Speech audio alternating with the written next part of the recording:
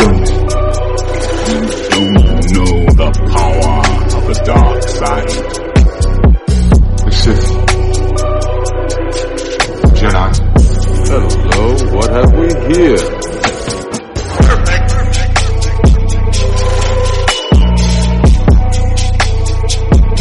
Come with me.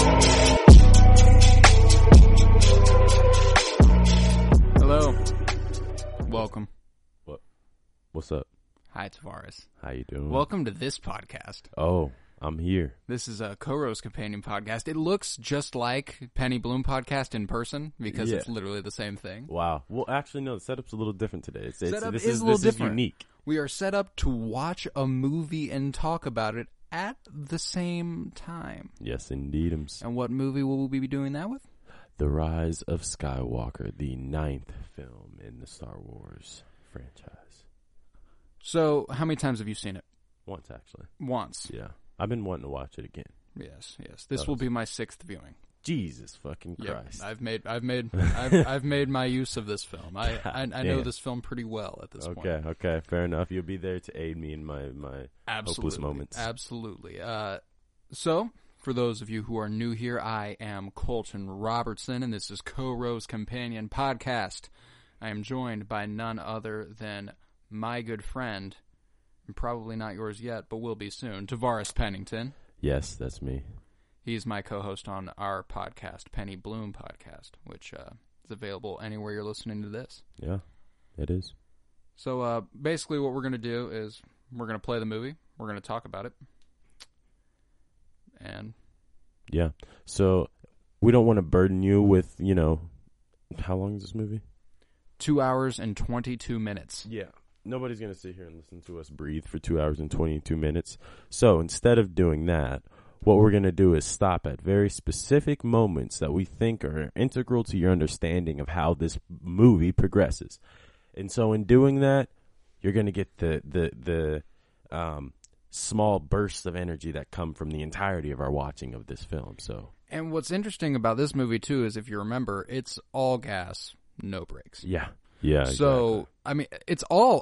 It's always a pretty big moment. We'll keep you caught up too. Don't worry. We'll recap the things that have happened and the exact point that we are in the movie. So, if you're watching ever, you can remember. And who knows? It's gonna be recording the whole time. So, if it's all good, it's all good. You never know. You never know. You never know. So, you know what? I'm about to press play on this thing.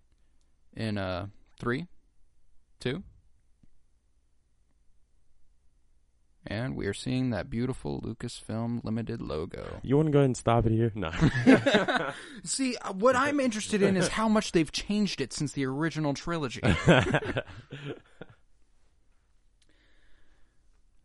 For me, the sequel trilogy will always hold a pretty special place in my heart because I've grown up pretty diehard Star Wars fan. Oh, yeah. But these were the first that I ever had the pleasure of seeing in theaters. Mm-hmm. Yeah, no, and I really see it as emblematic of our generation because I feel like I like the old ones a lot. Like, I love them. Like, honestly, I like the prequels more than most people, but it's like I've grown to appreciate the prequels. Those were a different era. Each of them were emblematic of a different era. And it's like this one is ours, and in 20 years, I'm comfortable with that. And we got this great crawl here. The Dead Speak. The Dead Speak. You know where that broadcast from Emperor Palpatine was originally put? It was in Fortnite. They did a launch on Fortnite, and they played that broadcast that they talk about here in the crawl. Oh, wow. What? Yeah. That was how they revealed Emperor Palpatine's return. Oh, wow. Fortnite. Did people not know after that point? Like, were they still questioning it? Well, they didn't know necessarily to what extent Emperor Palpatine would be a part of it. You never know when that message could have been recorded. Mm-hmm. It could have been recorded back in the days of the Empire. So it's kind of fucking, you never know. But that's how they now do we shit. do know. He is back. That's how they do shit. I liked how they were like jumping right into it too. It was the Dead Speak. Emperor Palpatine is back. You're like, wait. This part of the movie, the first time we watched it, felt so like damn, we're into it, huh? Oh, and it was fucking... I had goosebumps. This is Mustafar. This is the planet in which Anakin becomes Darth Vader. This is where he fights Obi-Wan. And this is Kylo Ren chopping down all these Sith acolytes, protecting the Wavefinder to find the planet Exegol. Did you just like read that straight off of IMDb? No, man, I know I know this fucking story. I got it all in here. No, I can tell, man. I can tell. That's awesome. I've always loved the physicality of Kylo Ren. Yeah, That's an imposing honestly, man. Like I feel like his stardom has led, like everybody's like, oh, like Adam Driver is like kind of hot, and I'm like, he's really not. Oh, and he's just Adam Driver, and that has its own merit. Don't get me wrong. 100%. He's hot because he's Adam Driver. Yeah, exactly. Adam Driver has to be hot. Yeah, like I saw a tweet once that was like, Adam Driver is hot because he's ugly, and the dude from You. Joe, whatever his real name is. Damn, what's his name? Penn Badgley. And Penn Badgley is ugly because he's hot. that was the other. It was like Adam Driver is hot because he's ugly, and Penn Badgley is ugly because he's hot. That is so factual in a weird way. Yeah, like you don't even really on this fucking lightsaber unsheathing. Oh yeah, fucking pimp. Pimp is hell every time. Every time. I've grown to appreciate Kylo Ren quite immensely. Oh yeah, Kylo is he's got that swagger about him. On paper, one of the best characters in all of Star Wars. Really? I mean, mother's Princess Leia, father's Han Solo. That's a fact. Grandpa's Darth Vader. Uncle's Luke. This universe is just ridiculous. Now, this is probably the first of those integral moments. Oh, yes. I'd say. Yes. Our reintroduction to Emperor Palpatine for the first time since Return of the Jedi. Yeah. This is like, so to this point, there's really just been a montage of Kylo Ren fighting. No dialogue, really, at all, was there? And then not him finding the coordinate thing, and then... Yeah, the Wavefinder. The Wavefinder, yeah. And then going to this place and witnessing.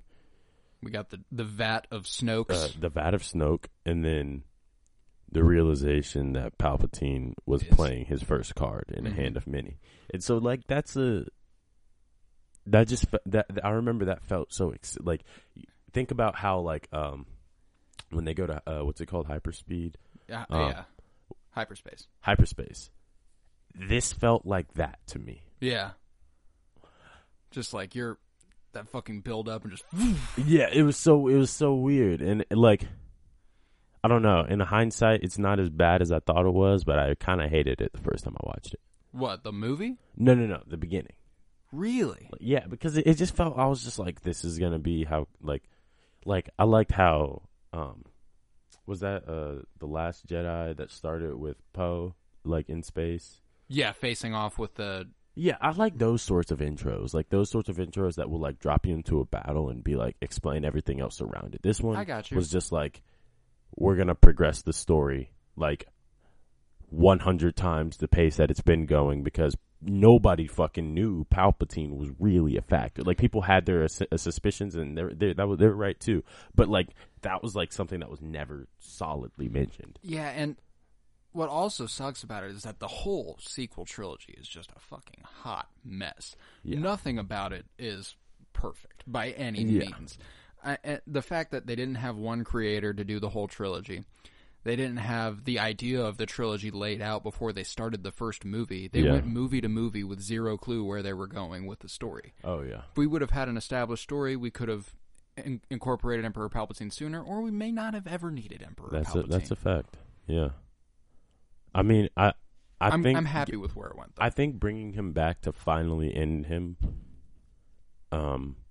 is like a good thing. Like I think that's like a dope place for the story to go. I just wish they didn't contain it all to one movie, because I like when stories build up and are paid off over a trilogy. I get you for sure. That's why the original trilogy and the prequel trilogy are so good. Exactly, that's the point of a trilogy. Like you can't, like, no franchise ever will tell you to do that, or like will tell you not to do that, because I think that's the reason why The Dark Knight Rises kind of let people down, was because it felt like a resolution, but it didn't. It felt like just as much of a resolution as The Dark Knight was. Yeah, like it was just another Batman movie. Like there easily could have been another one, in my opinion. Exactly. Except for when you think about it, The Dark Knight and The Dark Knight Rises ended in the same way. Very, very much so the same way. Like what the hell? And I just feel like that's the problem when people do sequels. I tend to agree. And you see, a part of the reason why I'm not as mad about starting it that way is because they did need to introduce that, and they go ASAP. And then they go to that sort of they went to what you were talking about. Yeah, like with Chewie, Poe, and Finn all sitting at the holotable playing that chess game that they've played throughout the entire 9 films. This was a good opening, and like you said, this is exactly the type of opening you expect from a Star Wars movie. Like exactly. This is what they are usually. Yo, speaking of chess, I was playing checkers. I just bought Assassin's Creed Black Flag because I was bored. Have you played that game before? It's been a minute, but yes, I have. Yeah, I kind of fuck with it, but I played checkers on there. And I whooped this dude's ass. And I was like, bro, I suck at checkers. They gotta just be letting me win. Like, the dude was just dumb. I never felt so smart in my life. We got this very intense chase with Poe and Chewie piloting the Millennium Falcon. It's pretty good indication of how much we trust these characters. They've inherited the Millennium Falcon, and it's become pretty much as much theirs as it was Han's. Oh yeah, that ship took on a life of its own. It's like its own character. No, it is. I remember when I was in the theater for Force Awakens, and the first time they introduced it, when Rey's like, "We might make it on that quad jumper," and then he's like, "What about that ship?" And she's like, "That thing hasn't flown in years." And they show it, and you're like, it's the Millennium Falcon. Oh, and this shit right here where he's light speed skipping. Oh, yeah, no, that's the dopest planet shit. To planet. That shit's so cool. I'm pretty sure he comes up on one where there's a perfect... Yeah, this one. He comes up on one there's a perfect reflection of him. Did you see that? How there's 2 Millennium Falcons? No, I didn't. I mean, a little late now, but... Oh, shit. But yeah, it's like... It looked like it was like a water surface. Oh, shit. And it was split perfectly down the middle. Last jump, probably forever. I'm sorry, I was just taking in. It just those scenes are so dope. They're so beautiful. This movie is visually the best Star Wars movie there is. 100%. And if that's what we're known for, that's what we're known for. But these are that. Yeah, exactly. Appealing movies to watch. Precisely. When people look at the Star Wars franchise as a whole, the best movies are going to be the original trilogy, and the prequel trilogy will always be second to the original trilogy. But the sequel trilogy will probably always be known as the most, maybe not the most fun, but that's its appeal. Is that it is the most, it's fun as fuck to watch. Yeah. And the way they imposed Carrie Fisher in is absolutely insane. It is, yeah. They used all footage from Force Awakens. I didn't realize that until it was so natural. It felt like the first time. I didn't realize it for a long time. That, because I was like, wait a second, Carrie Fisher died a while ago. Yeah, 2016. December 2016. That's awesome. I love it anytime they've got the training helmet on with the tracking droid like Luke did in the first movie. They actually used that little droid that's fucking with her. Uh-huh. It's the exact model as the same one from A New Hope in the original shit, one. Really? Now we get a first example in this movie of Kylo Ren and Rey's connection. Yeah. Which is quite strong. They are a dyad of the Force. as they say later. Yes. She is clearly shaken up by this seeker droid. Can't fucking get it. Nope. Oh. Not quite. Almost there. Just cutting down trees. Kylo's about to fuck with her big time. About to make this connection. Yo, BB-8 about to get a tree dropped on him. Yo, I saw this and I was like, okay, Rey. She stabbed that shit and caught her saber. And I was like, okay, Rey.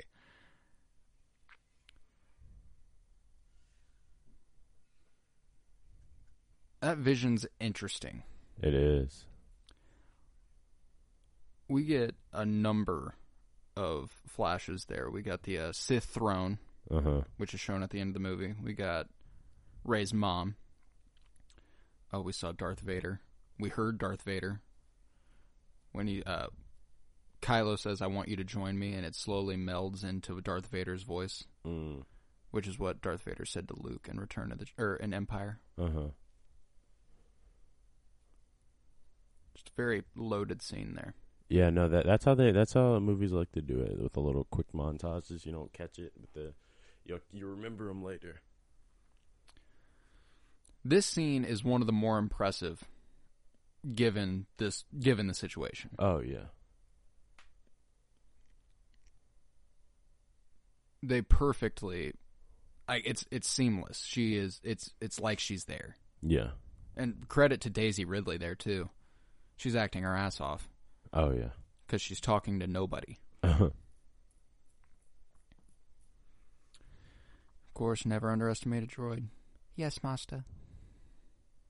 Comes back later during this speeder chase on Pisana.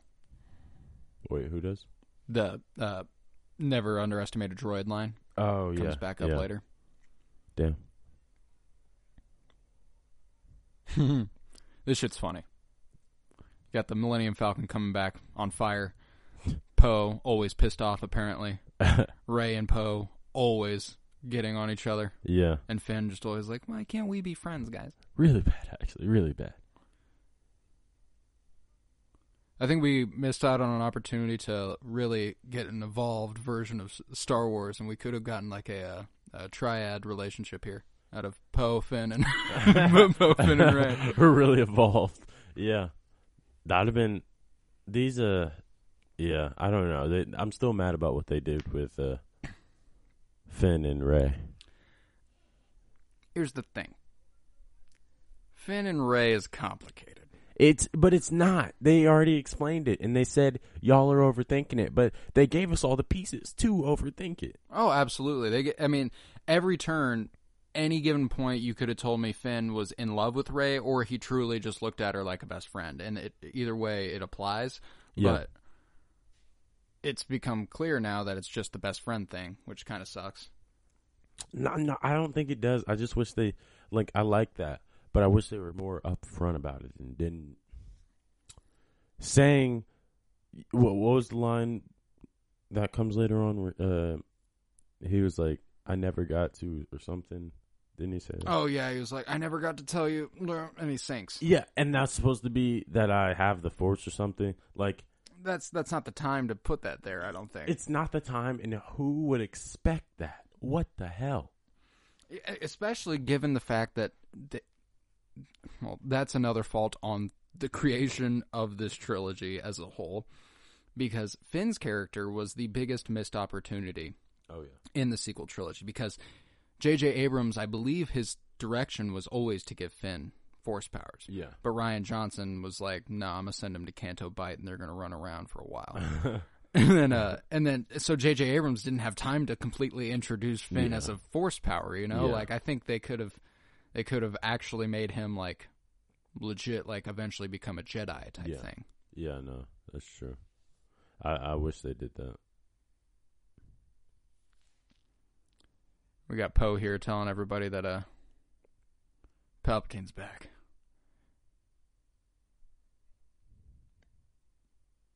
Maz Kanata is also a very interesting character that I've heard completely missed opportunities. Like in the very first movie where they're like, how'd you get Luke's saber? And she's like, that's a story for another time. And we still have not heard that story. That's a very important story. Yeah, exactly. How to get off Cloud City? How did it get here? How What the did it fuck? get here?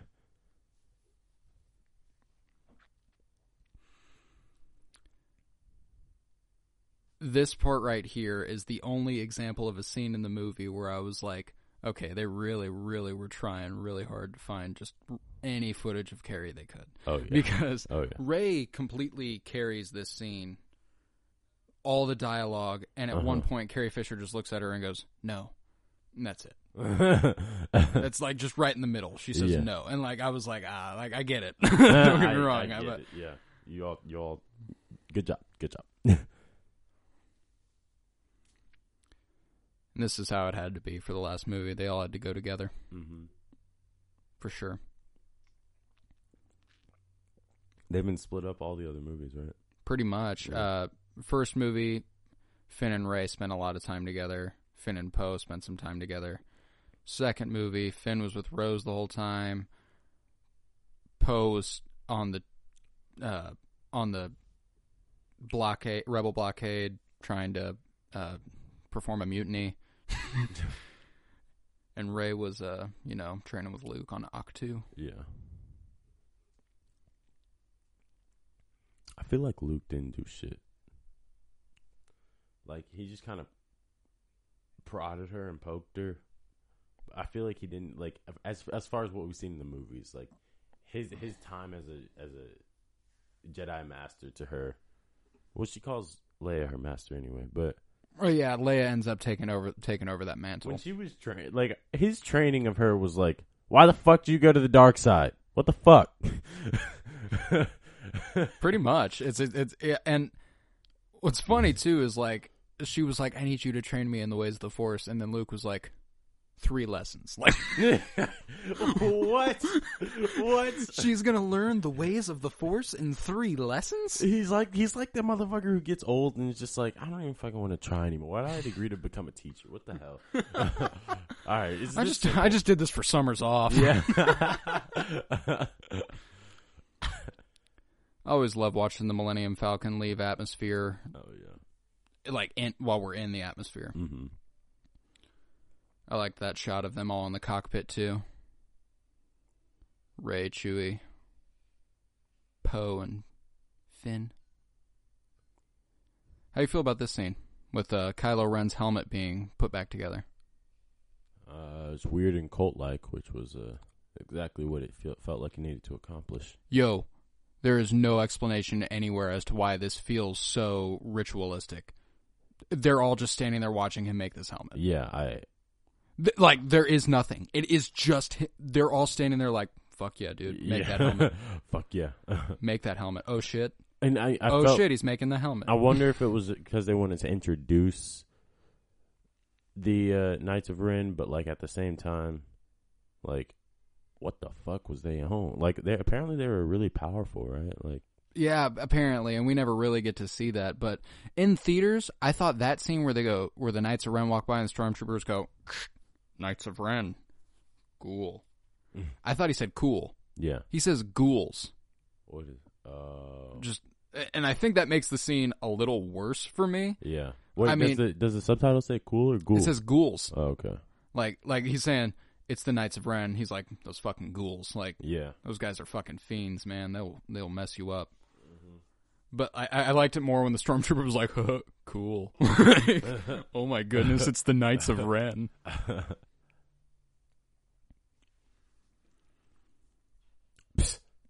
How do you feel about General Hux? Fuck that dude. Yeah, he sucks. But comes up in a big way here. And I liked him a lot in The Force Awakens. That baby Hitler speech that he gives right before Starkiller Base is fired for the first time. Oh, yeah. Where he's yelling.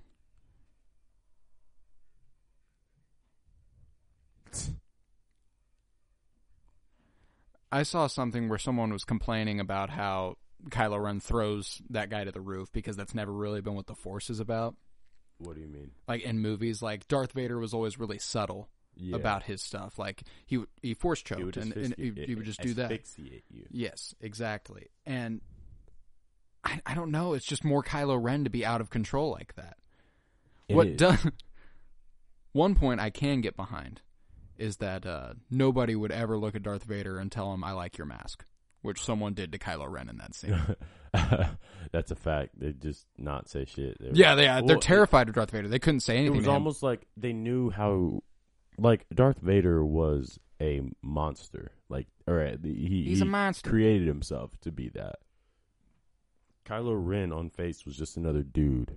Yeah, he was just a guy who and was so like, I think that visual influenced how people kind he was of just a looked at tortured him. white boy. But he hated that because he wanted to be Darth Vader. But he was like, why the fuck don't these people fucking cower and fucking fear? Even though they kind of did, but like they still like tested their luck, you know?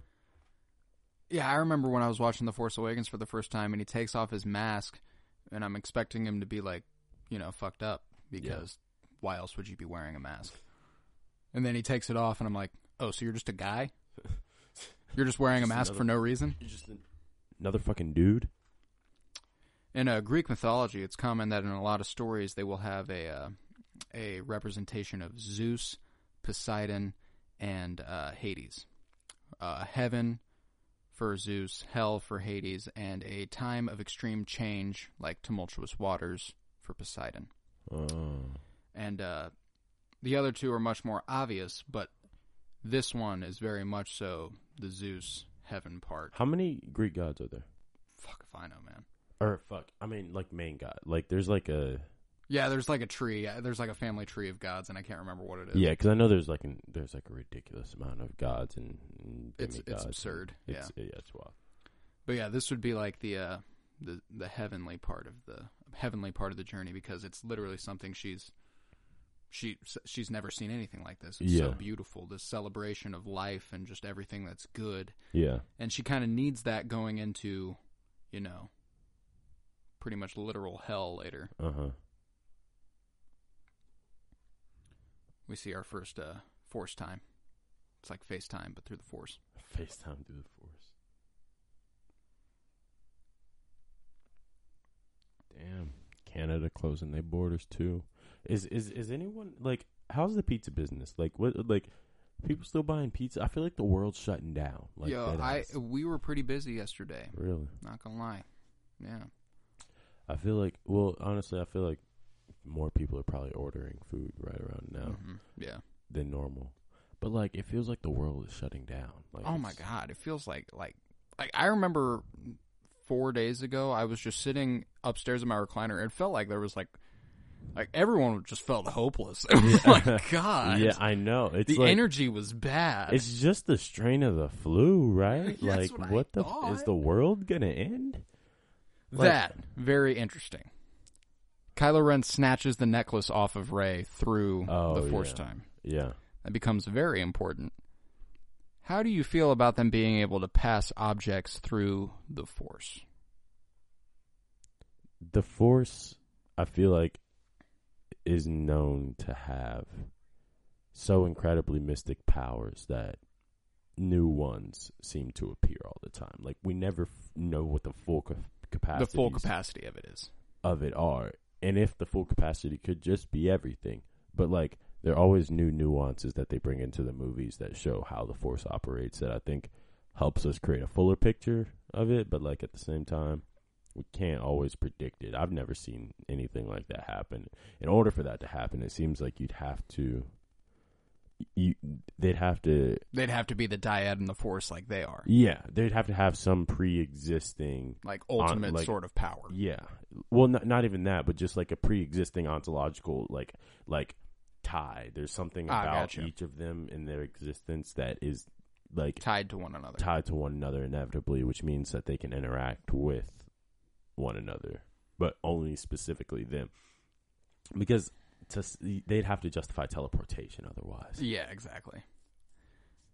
Of course, we were just reintroduced to Lando Calrissian, the smoothest motherfucker in the galaxy. Oh yeah. Whoa! What have we here?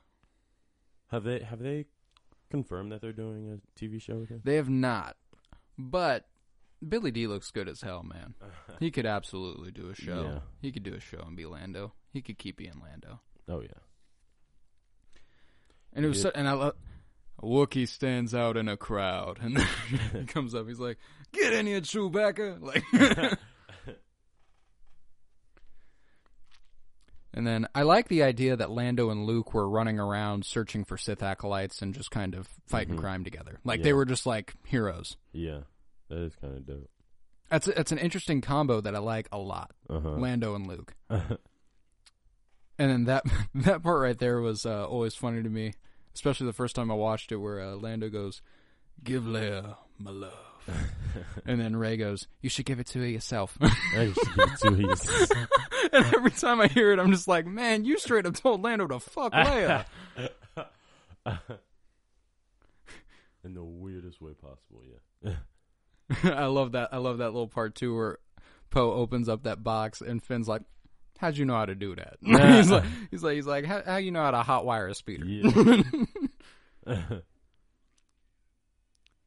And then this is that speeder chase I was talking about earlier, where the never underestimated droid pops back up.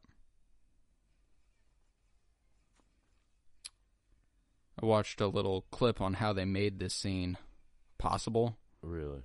It's just like, this is I mostly. think I've seen. Is it like one of those like ones where the director breaks it down or something? Yeah, pretty much. I don't remember much from it, but dude, it's just I can't even explain it. I have no idea how they do it. No, it's incredible. What they do is fucking art.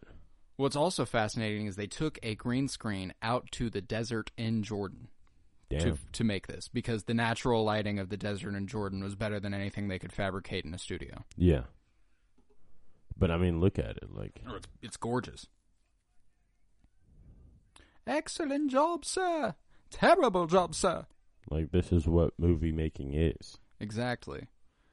And it's fucking beautiful. Lighting just is so satisfying to watch. Lighting is so important in a movie. Never underestimate a droid.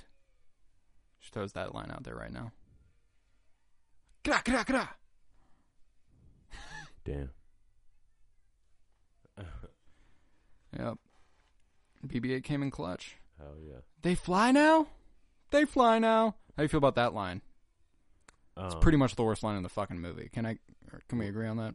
Oh. Where the jet trooper starts flying and Chewbacca looks back, he's like, well, and then C-3PO's like, they fly now. Finn's like, they fly now? Poe's like, they fly now. Like, yeah, no, it's definitely one of the typical ones, but you gotta have them. Yeah. I love me a good Finn woo. Yeah. Finn, there's nobody that gets excited quite like Finn does. He's very fun to watch. Finn is fun to watch, yeah. He's so energy. instantly likable. Exactly.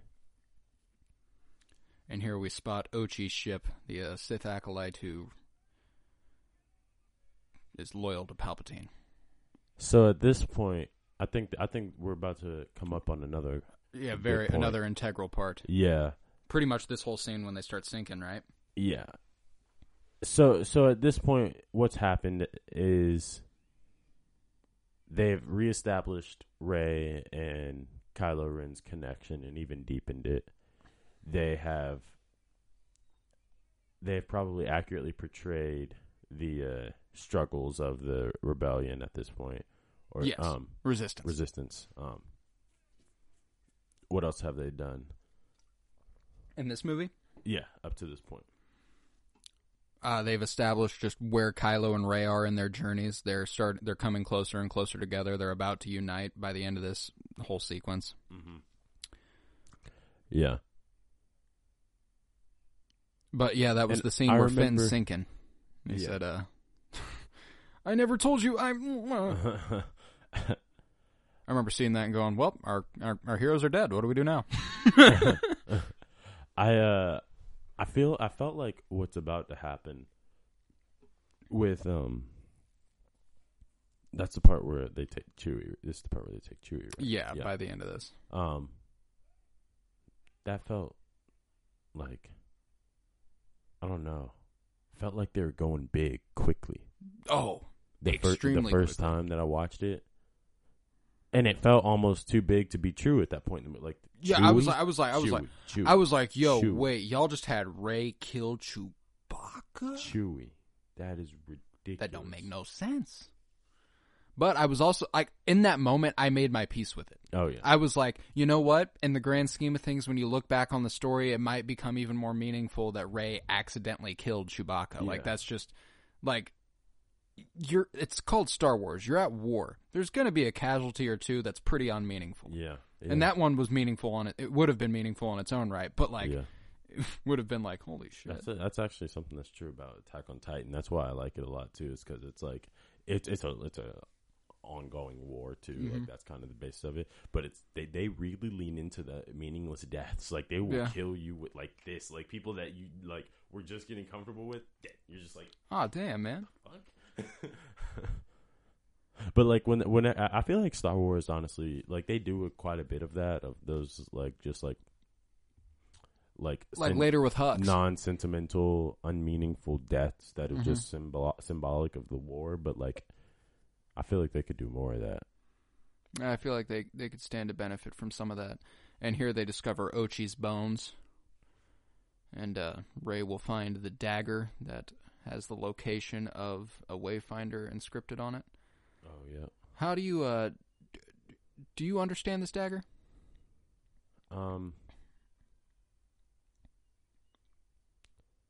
What do you mean? Like, do you understand how it works? Like, no. Okay, so, and I had a tough time with it too, and I had to like look into it and figure it out. But the way that I have now decided in my own headcanon that this thing works is that the dagger itself has always existed. It's an ancient Sith dagger. Uh-huh. But Ochi inscribed the location of the Wayfinder on it, and also made the modifications for someone to eventually be able to find it.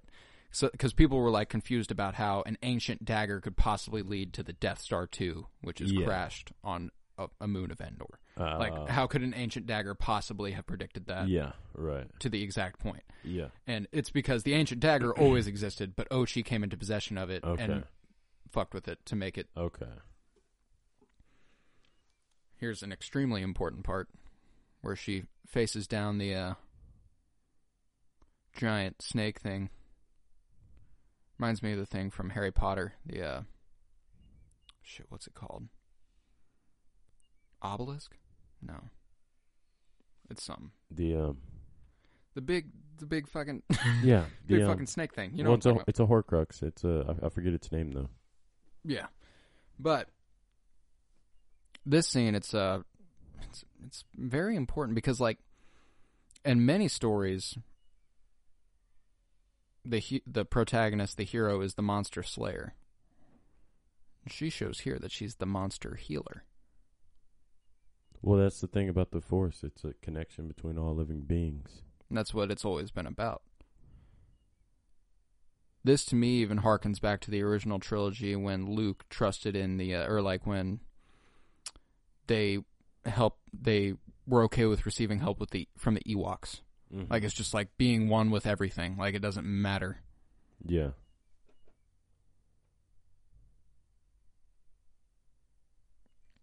And we see the second instance of Force healing in live-action Star Wars, because 2 days before this movie was released, there was an episode of The Mandalorian in which Baby Yoda uses Force healing. Oh, shit. 2 days before the release of this movie, which obviously is not a coincidence. They were like, we want to introduce this at least a little bit before you walk into the movie and see this. Yeah. And that's also important, the explanation of it, transferring some of your life force to heal someone. Because that means she can't just go about doing it willy-nilly. Like, she can't just be like, oh, just kidding, you're alive now. You're alive. Everybody lives. Because, like, if she did that, she'd die. Yeah, pretty quickly. We just got that shot of the Knights of Ren standing on top of a cliff looking places. Like, what are they doing? Fucking ghouls, man. Fucking ghouls.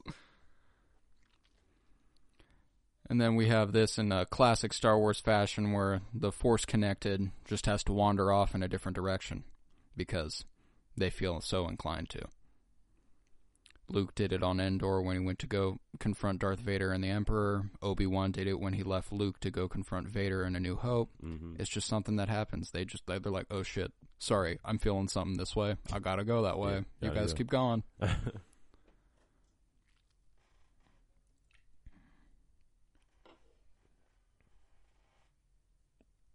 Oscar Isaac is a cute fucking dude.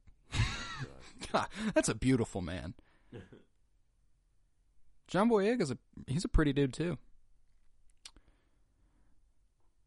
And right here we realize that there's something up with Finn, like force wise. Yeah. Because Rey's walking out there and Poe's like, "Where's she going?" And he's like, he doesn't even look at her, doesn't see anything, and he goes, "It's Ren." It's Ren. And he just fucking knew. Right there, I thought Chewie was going to get got by a Knight of Ren. Me too. I was like, damn, are they really going to have Chewie go out at the hands of a Knight of Ren? Then that would make them more meaningful. Then that would mean they meant something to the story. Yeah. Kylo Ren, master of the Knights of Ren.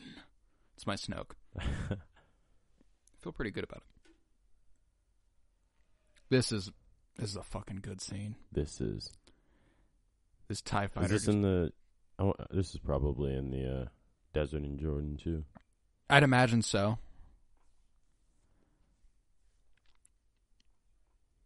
Right there, it's Ren. But yeah, we find Chewie back here getting arrested by some Knights of Ren, which turns out they're the feds. They're not even just executioners. Like they're just like, you know what, Chewie, you're arrested. Come here. I know I'm a Knight of Ren and everything. Yeah. We're supposed to be ruthless warriors, but come here. Turn you over. Rey is one of my favorite protagonists in any movie ever, simply because of all the bad things I've ever heard about the sequel trilogy. Everything that's ever been said to be wrong with the sequel trilogy, I've never heard a single bad thing about Rey. That's true. People love Rey. Yeah. It doesn't matter. And like, her character's designed to be that way. Everyone she meets fucking falls in love with her. Yeah. And she looks back like that, like, yeah, I'm about to fuck your shit up, Kylo. Sorry. I'm gonna do a backflip real quick. I'm gonna saw the wing off your TIE fighter. Yeah, just think about this though. Like, what type of precision you gotta hone to fucking. And I also love that Kylo was just gonna fucking run her over. Like, that was his plan. Yeah. He was like, fuck it, I'm gonna hit her with a TIE fighter. but think about, I would do some dumb shit like that too if I had a TIE fighter and I'm running at something. I'm like, well, I'm gonna fucking try to hit you first. Well, shit. Every time I've ever fought this person hand to hand, they beat my fucking ass for some reason. Of course, we gotta have Finn yelling Rey. It's not really a Star Wars movie in the sequel trilogy without Finn yelling Rey at the top of his lungs multiple times. That's also true. This shit right here, bro. She stopped a transport from leaving the atmosphere, and then Kylo does a tug of war with her. They're more powerful than anybody we've ever seen. It's a whole fucking carrier. Like, this shit's funny to me right here. Where Kylo's about to stick his hand up, it's like someone on set was like, Adam, and strike a pose. Watch this. He's fucking, yeah. He stuck his hand out like that.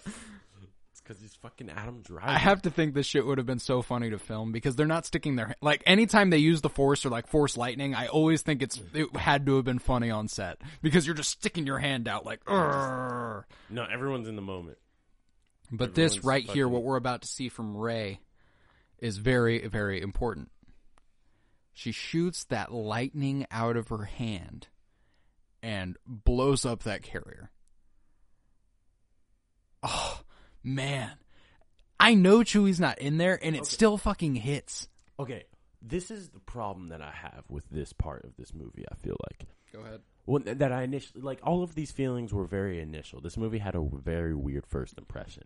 I did not like it. Yeah. I mean, I didn't not like it. I was just kind of like, eh. Yeah, I was like, yeah. But, like, it feels like they just bogarted 3 entirely big moments. Oh, like, right in the middle here. individually separate big moments into the past 5 minutes, it seems, revealing that Finn has a connection to the Force. Yeah, but you could argue that was a big reveal that they didn't fully go into. They didn't. That's fair. And then they have Chewie. Rey kill Chewie. Yeah, presumably. Rey kill Chewie, and then they have like the connection of Rey to Palpatine. Yeah, coming up here in a few minutes. Or, Well, no, not like, even that. Well, like, yes, but like this is that foreshadowing. I feel Mhm, like, right yeah. there. Like those are like all very big things that just like, how do they all happen at the same time? Like, and not even in terms of discovery, but just like I feel like that progression. It's like that hyperspeed progression. Like it's like yeah, they and draw things there's out another and then one. Zoom, and There's then another draw one of things those out. later on in the movie where it's Yeah. very like, holy shit, that was like 3 huge scenes Yeah. in a row. Yeah. And we'll get to that when they pop up. But it's not really a Star Wars movie without them infiltrating a Star Destroyer somehow. That's also true. They've got to get on one at some point. They've got to get on an Imperial ship.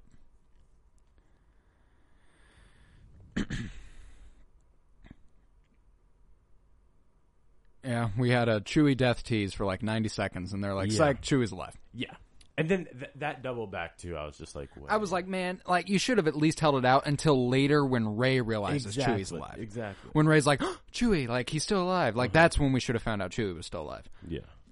But there's a scene from the novelization of The Rise of Skywalker Mm-hmm. where Chewie is being held on that or that ship that they're on. Yeah. And Kylo Ren comes and pays him a visit in his cell. And is like, I remember you. And he was like, you shot me. I haven't forgotten that you shot me. Da, da, da, da. And then he tries to extract information out of Chewie's head. Uh-huh.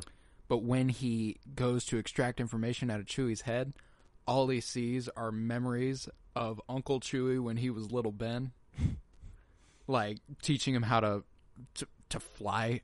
Teaching him how to fly the fucking ships and stuff. And, Yeah. like, teaching him how to walk. You remember, like you just remembered all, like, wait. Chewie holding him when he was little. Like, Wow. just saw all those things. I was like, why do you cut that out of the movie? Yeah, that could have been one of the best scenes. Yeah, that would have been really dope. I also love this part right here where Finn's like, hold my hand. This was a good movie for 3PO. Yeah, it was. I think they made good use of him for the first time really since like episode 4. Like, Honestly. and he plays a very important role in the story, and he does it well.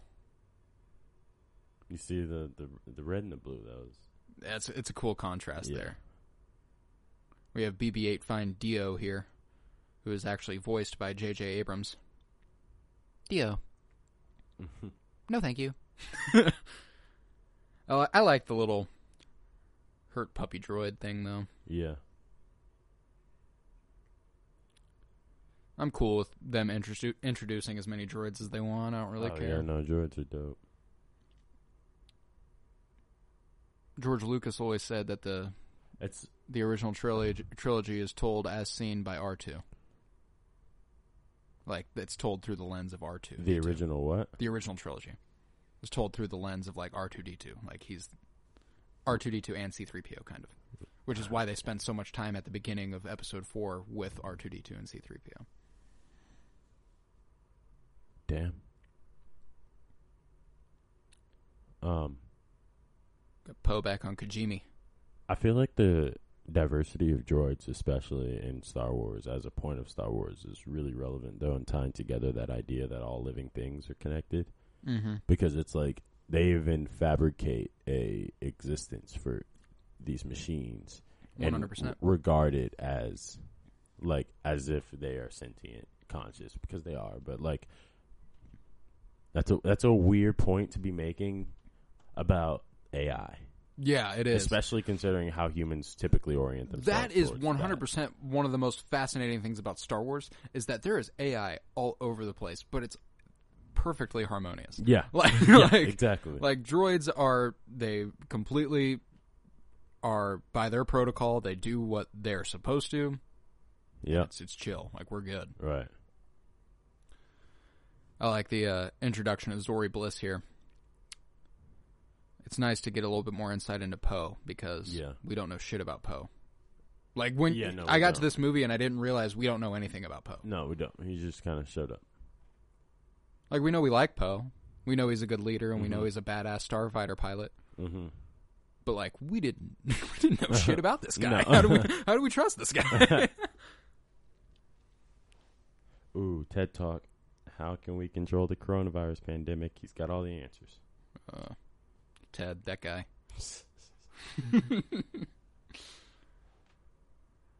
I enjoy this part a lot too, where Rey bodies all of them, and Zori's like, you know what? I don't think you care, but you're okay. Yeah. And she's like, I do care. At this moment in time, that's absolutely very important to me. She's like, man, I'd give anything for someone to just tell me I'm okay right now. Yeah, not that you care, but I think you're okay. She's like, I care. She's like, I think I just killed Chewbacca. I really need you to tell me that you think I'm okay. Yeah. I also found, like, the first time I watched it, I found this very interesting that Zori Bliss was that quickly turned. I was like, oh yeah, I was like, she beats your ass, and you're just like, okay. I think it had to do a lot with the lightsaber. Like, think about the way that they're regarding lightsaber at this point. That's true. They're kind of mythic. Yeah, right. And here we are. And she saw someone just kick out, like, how many people was that? Like, she just kicked, like, at least 3 or 4 dudes' ass in, like, 5 seconds. Yeah. And then was ready to draw on you, like, straight up. Like, you know she's a badass. This is a great sequence here. We get another great bar scene from Star Wars, and that was John Williams behind the bar, the maestro himself. Oh yeah. Babu Frick, the droid Baberico Black. I like me some Babu Frick, man. Babu Frick. He's a solid character. I appreciate this introduction. And this scene's also very, very important to the entire movie. Without it, they don't make it to that moon of Endor. Yeah.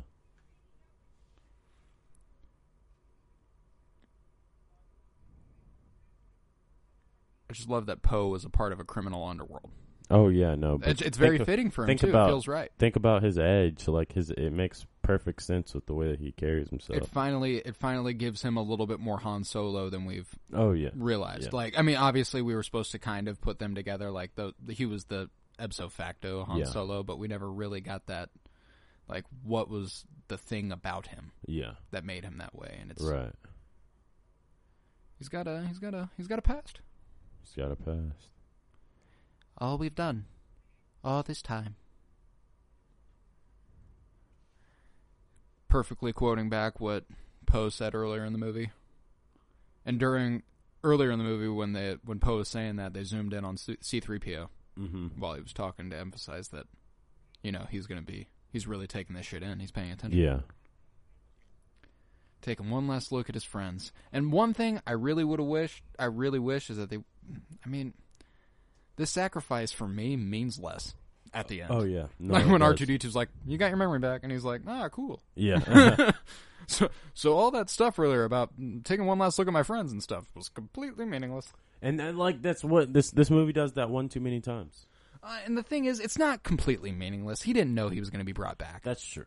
He was confident that R2-D2 wasn't going to be able to bring him back. Yeah. So his sacrifice still means something. He really thought he wasn't coming back from that.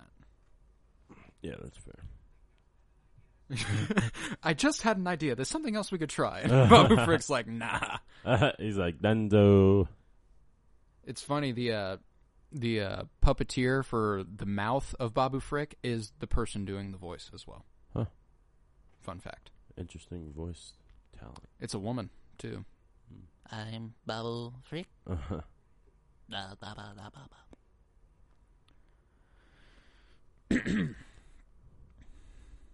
I want some more Poe and Zori, man. This movie, what sucks about this trilogy is I feel like I officially just like fell in love with Poe, Finn, and Rey. Yeah. Hardcore. Like this movie really made Yeah. them for me. And now it's over. Like they're not back. Like they finally got there and I'm like, like because I want to see more of this. I want to know more about Poe. I want to see where Finn goes. Like I'm pretty confident that Rey's story has places to go, but hers was relatively well wrapped up for what it was. Yeah, it was. I mean, Poe and Finn just kind of along for the ride, which kind of sucks, but that's kind of, when you think about it, that's kind of how Han Solo was back in the day, and they ended up giving him a much more meaningful storyline with the sequel trilogy. Wait, what was that? I was talking about how Han Solo was kind of just along for the ride in the original trilogy, even though him and Leia had a romance, and there was always that love triangle kind of vibe that you got, but he wasn't. That was Harrison Ford's problem with the role. Always was that like he was like, I want you guys to kill Han Solo. It's not that I want him to die. It's that I want him to be a part of the story in a meaningful way. Yeah, right. He's just kind of. If you guys just keep putting him back out there, it's just gonna lose its. Gonna lose its he flair. finally got it. He finally got it years later. Yep, got sent out in what ended up being a really good fashion. Yeah. Because we're about to get to that, but oh, buddy. Yeah, that was tough. Squeaky wheel fixed. Thank you.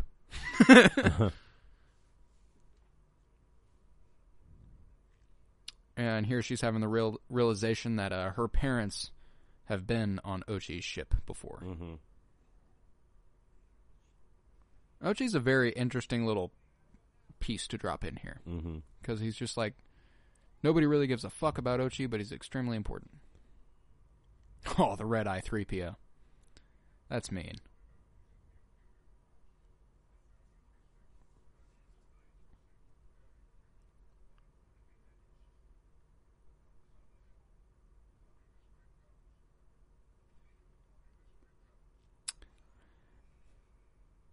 And I remember the first time that I watched this, I was kind of like, man, what the hell is this? Like with the dagger, like pulling up to the Death Star and being like, pulling that shit out and being like, yep, all right. Yep. And I was like, what? And but going back and listening, he does specifically say from this place, from this specific coordinate, from this southern shore, only this blade tells. So it's pretty evident that he gave him all the information they needed. Right. See, that's when we should have realized that Chewie's still alive. Yeah. Is Rey realizing that Chewie's still alive. C-3PO, human-cyborg relations. And you are? Hello, I'm Babu. They're like, we're in the middle of a fucking war. Catch this man up. Yeah, fucking dude, we've been friends for years. Come on. I like the design of Kijimi, too. Feels very, very original trilogy for me. Yeah. It feels very fitting. And I do like that the sequel trilogy is an evolution of the original trilogy, because it wouldn't make sense for it to be an evolution of the prequel trilogy. No. Can I kiss you? I don't know why Zori never gave my homie Poe a kiss this movie. Yo, they were like, we can't take your helmet off, Zori. You're going to have to leave it on. We can't get a kiss. Yeah, we can't get a kiss. Like, you know how much it costs to make this? No, you're not taking it off. They were like, let's take this ship on up to the Star Destroyer. Yep. They're like, all right, we're going into battle. Everybody ready? Just us and the little cruiser. Going up to the destroyer. We're not going to get destroyed. Run into the destroyer. Run real quick. But yeah, it just pulled up, landed. It's funny later, I think General Pride looks at it and he's like, who the fuck ship is this? Why is this here? It's like, what's up, stormtroopers? Yeah, they just come out. How you living? Come out fucking blazing. We get Rey's certified Jedi mind trick moment here. Luke had one in Return of the Jedi where he's talking to Bid Fortuna. He's like, take me to your leader. Obi-Wan, obviously, in the first one. These are not the droids you are looking for.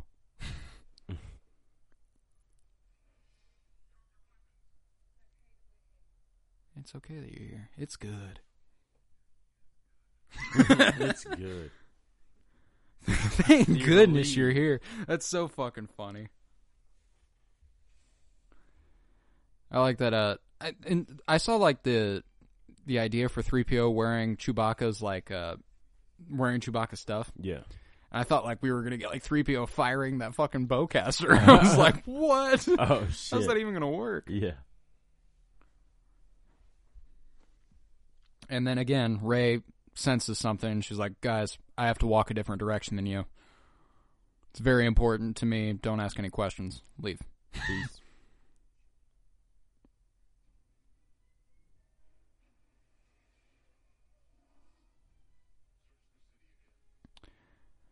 It's also interesting how the stormtroopers are kind of known as a meme.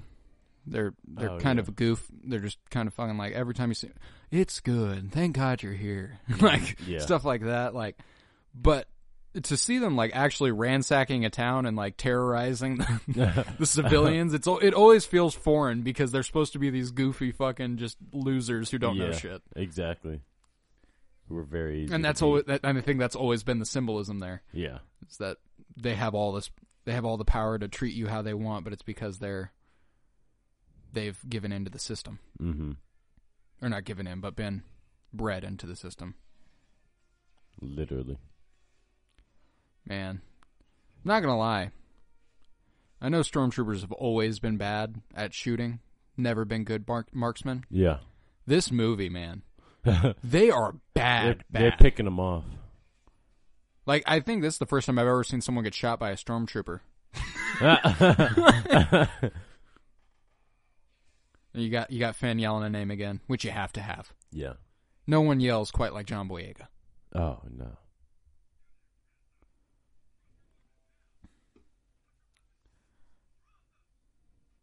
Okay. That's Chewie's little... Chewie's little mumble there is, okay, sorry. Yo, so this is Kylo Ren's bedroom. What?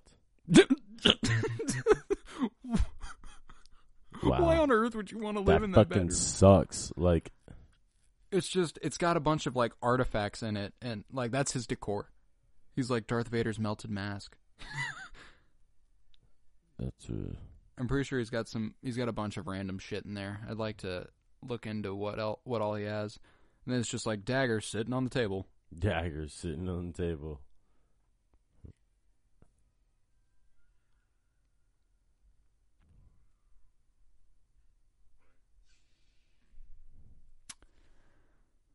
This is one of the cooler lightsaber battles we have ever. Simply because they are not in the same place. No. They are in two different That's- locations yeah. entirely, and they are having a They keep lightsaber expanding. battle. They keep expanding the parameters of what the Force is about. I really fuck with the mask like that too, with the red. It's just different. No, it It's is. just different. It's Kylo Ren at his full strength. We get a Kylo Ren's from a certain point of view moment. He's like, I did tell you your parents were no one, but it's because they chose to be no one. I'm going to let you in on the secret. I'm going to come meet you.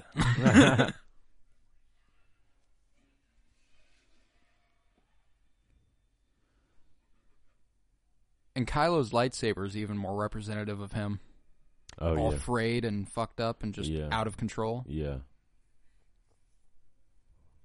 I love that Jodie Comer is now a part of the Star Wars universe as Rey's mom. She plays Villanelle in Killing Eve. Mm. She's a great actress. In this movie, Kylo Ren is not fucking around. Oh, Not no. when it comes to the lightsaber battles. He's like, you've bested me a few too many times. I've got this shit now. This is also interesting to me because how do they decide what falls through the Force connection? Just like random shit's like, oh, that fell on the ground. Well, now it's in the other place. What sucks, Kijimi gets blown up. Spoiler alert. But what happens to Darth Vader's mask? Just lands on the surface at Kijimi. Wait, Remember? it just did? No, it does. Oh, okay. It's about to. it's gone forever. Seems pretty unceremonious.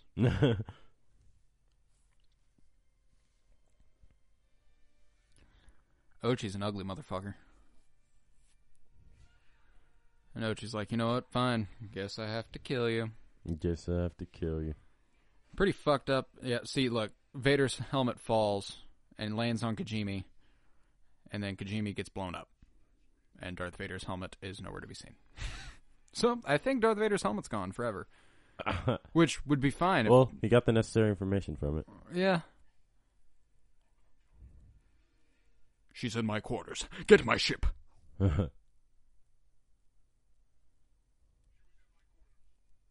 Lock down the ship. Damn it. I don't know it word for word yet. Sorry. You know, This is a 6 great... watches in. I think you got You'd it. think I'd have it. This is great. Hux is like, can I do the honors myself?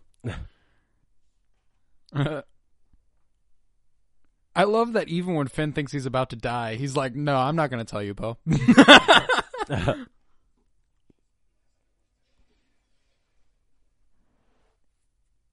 I'm the spy. I'm the spy. I love their reaction, too. But you did not. Poe's, what? He was so excited. He was, like, elated. God, the bowcaster is a fucking dope weapon. It is.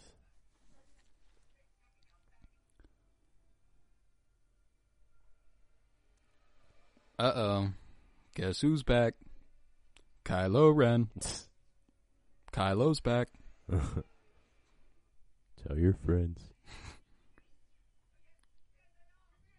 Yes, there they are. Shoot me. This shit's funny as hell.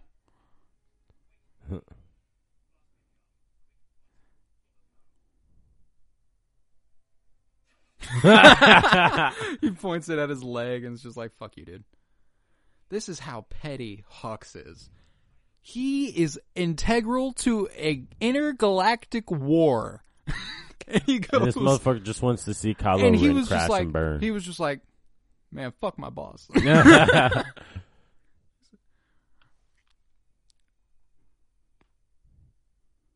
Have you ever looked into... not the time to bring it up. This is an important scene. This is another one of those integral moments. Yes. We have Kylo about to divulge to Rey that you have his power. You're a Palpatine.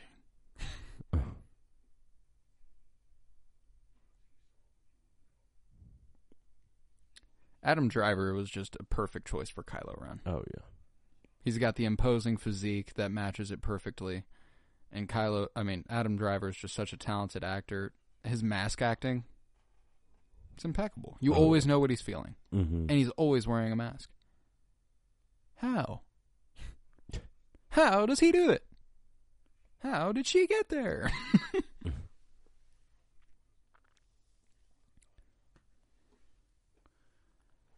I thought dyad was spelled with the I. I did too. And then I saw that in the subtitles and I was like, shit, okay.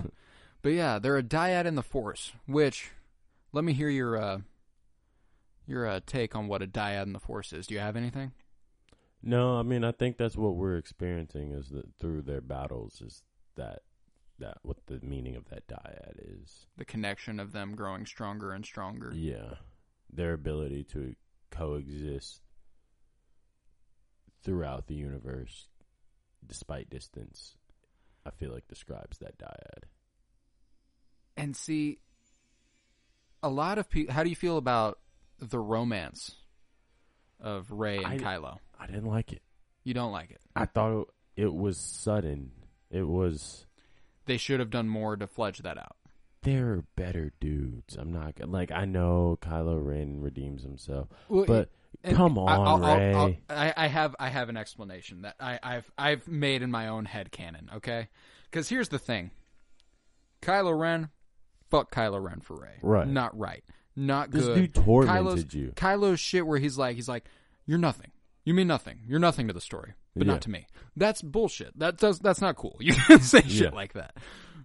But the thing about it is, this isn't and then that's the unceremonious killing of Hux. Yeah. The one where it's just a casualty of war. This guy betrayed us. He's fucking dead. I love how... I wonder how they knew.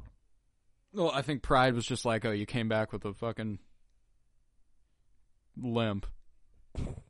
And they did like a whole fucking escape that they had coordinated. Sure. Yeah. But with their romance between Rey and Kylo, the way I always looked at it was that it's not a normal romance, obviously. It is a very mythological Star Wars romance. And just that, like, the dyad and the Force, what I interpret it to be is that it genuinely just, there is no human way to really express that deep of a connection like the dyad and the Force, other than feeling like it's an immense love.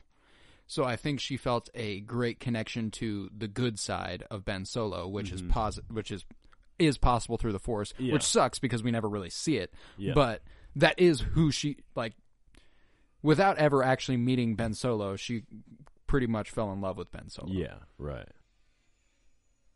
Which just shows how connected they are. That's how I rationalize it in my head. Yeah.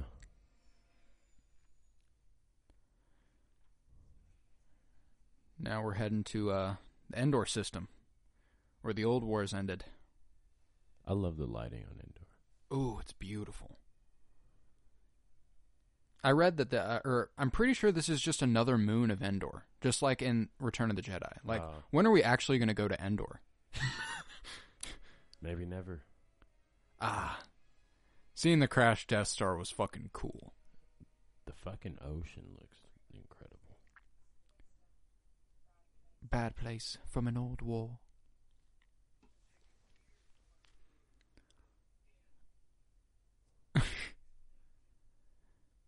Yeah, and then Rey lines up that shit perfectly with the wreckage of the Death Star. And it's a weird hilt, and it makes more sense when... Yeah, like it perfectly lines up.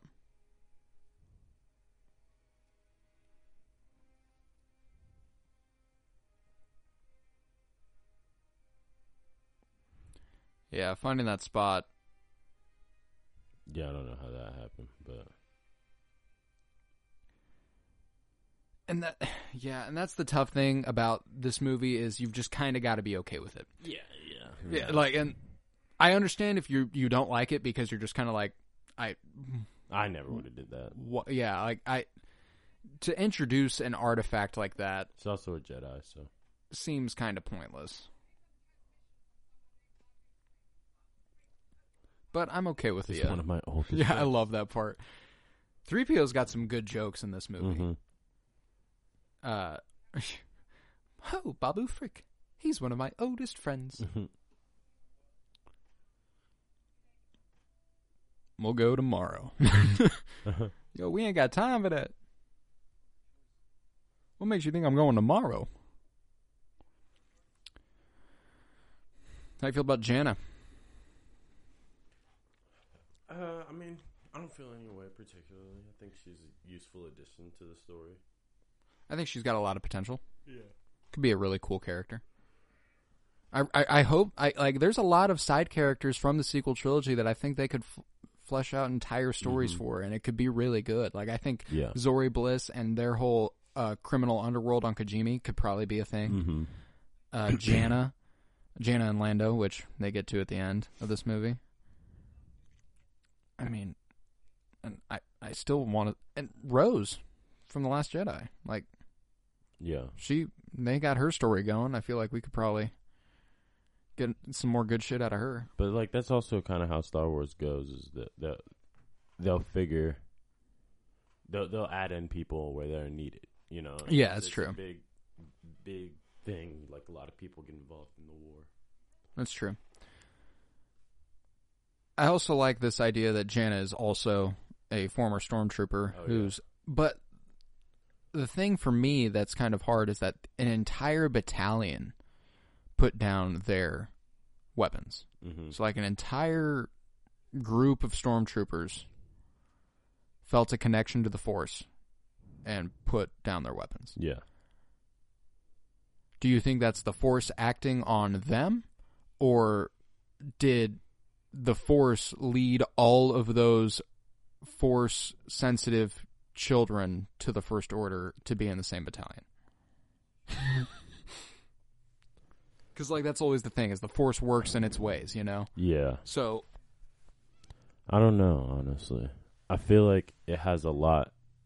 It probably goes a lot deeper in some way, and that's what they're alluding to with that anomaly. I get you. And we still don't know, because they still haven't officially revealed that she's Lando Calrissian's Daughter, yeah. daughter, right? But it is pretty much understood that Lando's daughter was taken by the First Order and became a stormtrooper. Okay. Then, Or was presumably became a stormtrooper. yeah. So it's not unreasonable to think that they're the same. That's the daughter. But I mean, and I like that. I've heard complaints about, like, oh, why has everybody always got to be somebody's kid? But it's like, That's true. why? That was my immediate reaction. And, like, I get that for sure. But, like, why wouldn't it be? Right. Like, Right. why does it matter? Like, Why does it matter? Yeah. What if? So what? It's Lando's kid. That doesn't mean anything besides Lando's going to be in the story. And why don't you want that? Yeah, Like, right. like, it's just it doesn't make sense to me. But I think there's potential there to find out where, or I mean, it wouldn't take long to figure out where Jannah's from if it is Lando's daughter, because Lando would be like, well, I had my kid here. There's where you're from, kid. Let's find out. That shit was kind of like, I feel like that was kind of harsh from Finn. Yeah. Where Poe's kind of like, yo, you can't do that. And he's like, I'm not Leia. And Finn's like, that's for damn sure. I'm like, oh, damn. Yo, don't say that to Poe. God damn. Well, I mean, Poe's inheriting that mantle. He's got a different type of leadership. He does, but he's been groomed by Leia. He pretty much leads in the same way Leia does, or the way she did when she was young.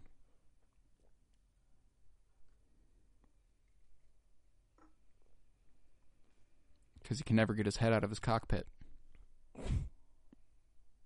That's a Carrie Fisher original line there, too, from The Last Jedi. She was like, get your head out of your cockpit. And that was her idea. Can you imagine if Rey just, like, fell there and that was it? It was like the end of the movie. They're like, and the end. The credits roll, like, dun, dun, dun, dun. What if they did that, like, on the Fallen Order? Oh, my goodness. Every time he died, just dun, dun, dun, dun, dun, dun, dun, dun, dun.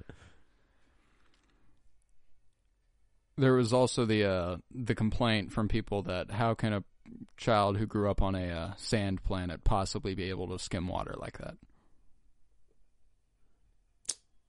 She's Jedi. She's a Jedi. Yeah, that's all. And that's the good thing about the Star Wars universe for the writers. Yeah. Is anything that's kind of like, oh, how do we explain that? It's the will of the Force. Like, it's the will of the Force. The Force wanted it to be that way, so it was. Like, and that sucks when it's like big things. But I don't mind it for a lot of stuff. That's dope. Seeing this in the Emperor's throne room, the wreckage, and they like perfectly modeled it so that it would represent perfectly the torn down version of it. Yeah. There's the Empire's throne. And those doors just open up to her. Again, just the will of the Force. Just the will of the Force. Or her connection to Palpatine. Yeah, her connection to the Force is what was most important there. Because Ochi could never get in that door. Which is why he made that dagger in the first place. Right.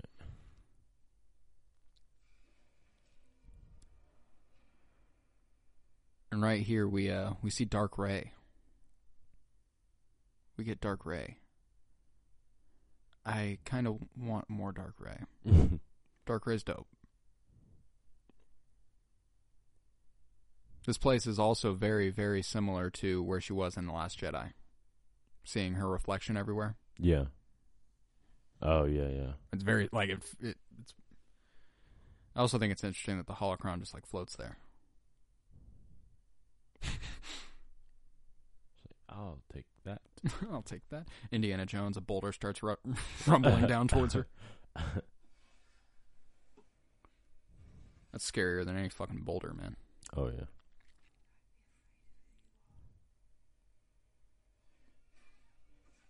Doesn't she look like weirdly skinny? Yeah. Like, do you think they emphasized the fact that, like, she had, or, like, they tried to slim down her face to make it seem like she was more Emperor Palpatine-esque? Uh-huh. I forgot about this part. He just pops up here. I didn't like that either. I don't mind it. I shouldn't say I didn't like it. But I was, the first time I saw that, I was like, is this like a vision? Like, why is he here? Just pops up out of nowhere.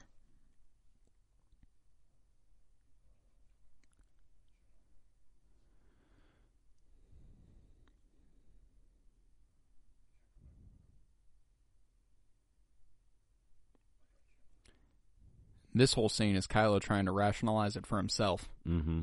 Not even really trying to convince Rey to come to the dark side. He's like, well, now you know you're Palpatine, so you have to join me. Like, you can't, I can't come to you. You have to come to me. Yeah.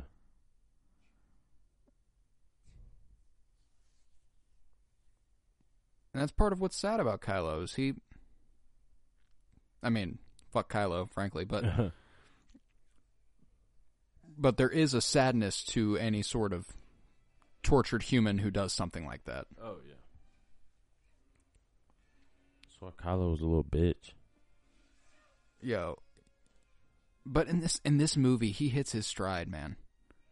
I like Kylo in this movie a lot. Still a little bitch. Oh, still a little bitch, for sure.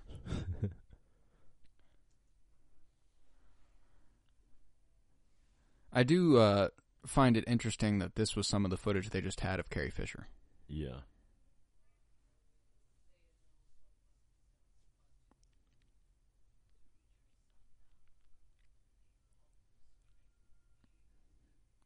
I've grown to appreciate that moment, too. Mm-hmm. Because the first time I watched it, I was like, really? Like, they're just having Maz narrate this little part? Like, oh, she knows everything somehow. But now it's just kind of like, okay. I'm not as... I was so critical and questioning everything the first time I watched this. And the second time I watched it, I just let it hit me, and I was like, yo, that was actually really fucking good. This is kind of... Another Finn yell. This is kind of the scene. This is the scene. We're starting this battle out on the water, which is a perfect juxtaposition of the Anakin Obi-Wan fight on Mustafar with all the hot lava and fire surrounding them. Yeah. And then this is the representation of Poseidon in the Greek mythology story. Tumultuous waters, a time of immense change. Yeah. Because something big is about to change, right? Yeah.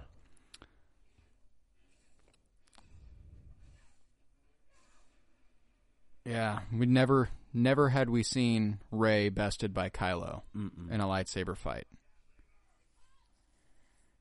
I appreciate Finn, man, but... He's a good friend. Oh, he's a great friend. He wants to protect Rey with all his heart, but Rey can handle herself, man. She's good.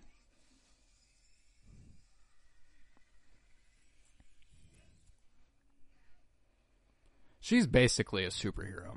Oh, yeah. She, flew there, and then Kylo's like, nah, fuck that. I'm a walk through this wave. God, that's so cool. You know how much water had to be dumping on them? For them to have actually been able to capture the fact that water was pouring on them? Yeah, he's soaked. I love the brute force with which Kylo swings his lightsaber. Like, fuck grace. Forget all this elegant weapon from a much more civilized time. My thing is, my lightsaber is absolutely raging, just as my fighting style is. Yeah, no, it's a tight kind of thing that they did there. And she's trying everything she can, and Kylo's like, nah, I got you this time. Like, what you gonna do now? Looking at a side-by-side photo of Adam Driver from Force Awakens to Adam Driver in The Rise of Skywalker, they did a really good job of making him look really young in The Force Awakens. Really? He looks like a boy compared to this movie. He's had his arc. And then we have Leia connecting to Kylo here.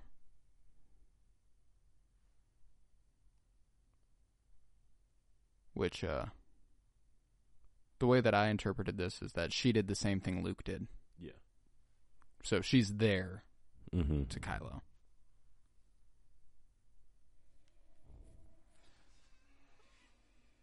That's how you do it. Don't leave no hesitation. Yeah, Rey was... She's like, shit. She's like, shit, I just killed this guy. Leia died at the same time. Is that a coincidence?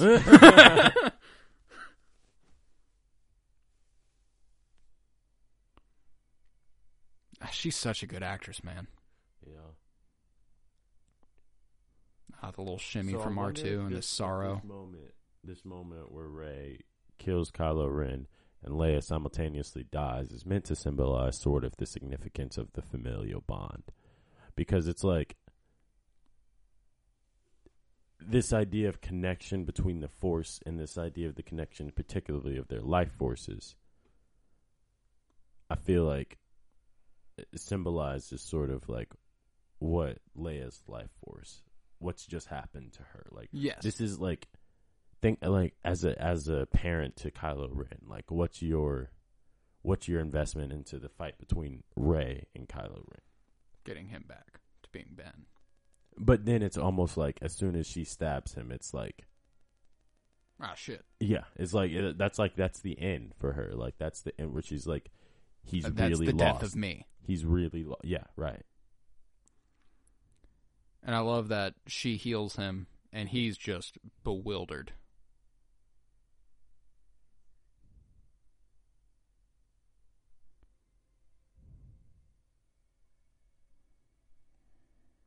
And so, like, this was just weird to me, too, though, because I feel like Kylo Ren went from 10 to 0 real quick. Real quick. Real quick. Real fucking quick. And I get But, it. He had the moment with his mom, but he didn't even like that woman. Or he appeared not to. Obviously, deep down, he had some sort of connection or some sort of, like, regard for her. But, like... See, and that has been a common fault that has been put onto this movie, is that Kylo's journey to the light side in this movie is too abrupt. Yeah. But they make it seem like it was always going to happen when that was not readily apparent. you didn't think I was... I thought that because that's the tension that they were playing with. They were playing with, is Rey going to go to his side or is he going to go to her side? And like for the majority of it, they made Rey. They made it seem like Rey's going dark. Yeah, well, they made it seem like Rey's going dark, and they made it seem like Ren was so steeped into the culture of the dark side that he was either not going to come out, or if he was, it was going to end. Like Chewie finding out Leia's dead is pretty much the worst thing ever. Him it is. falling to his knees and just growling. Ugh, fucks me up.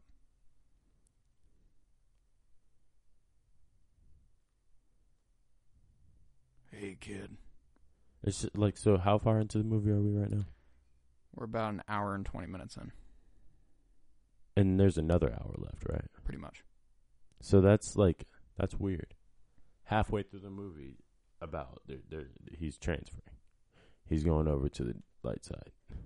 Yeah, and pretty much the only thing we ever hear him say after this scene is "ow." And so I get it. They're trying to pivot to the Palpatine storyline because it hasn't been nearly as important up to this point. But at the same time, I feel like to spend half of the last movie of this trilogy resolving the main conflict of the trilogy, that's kind of shoehorning it into. Yeah, it is. Too quickly.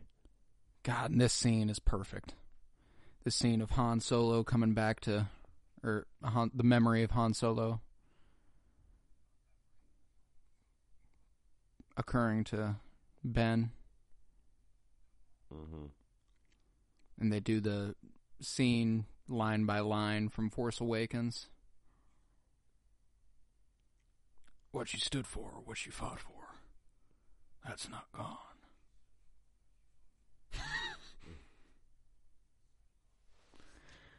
Yeah, I like me.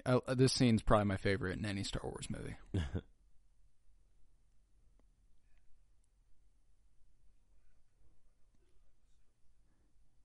I know what I have to do, but I don't know if I have the strength to do it.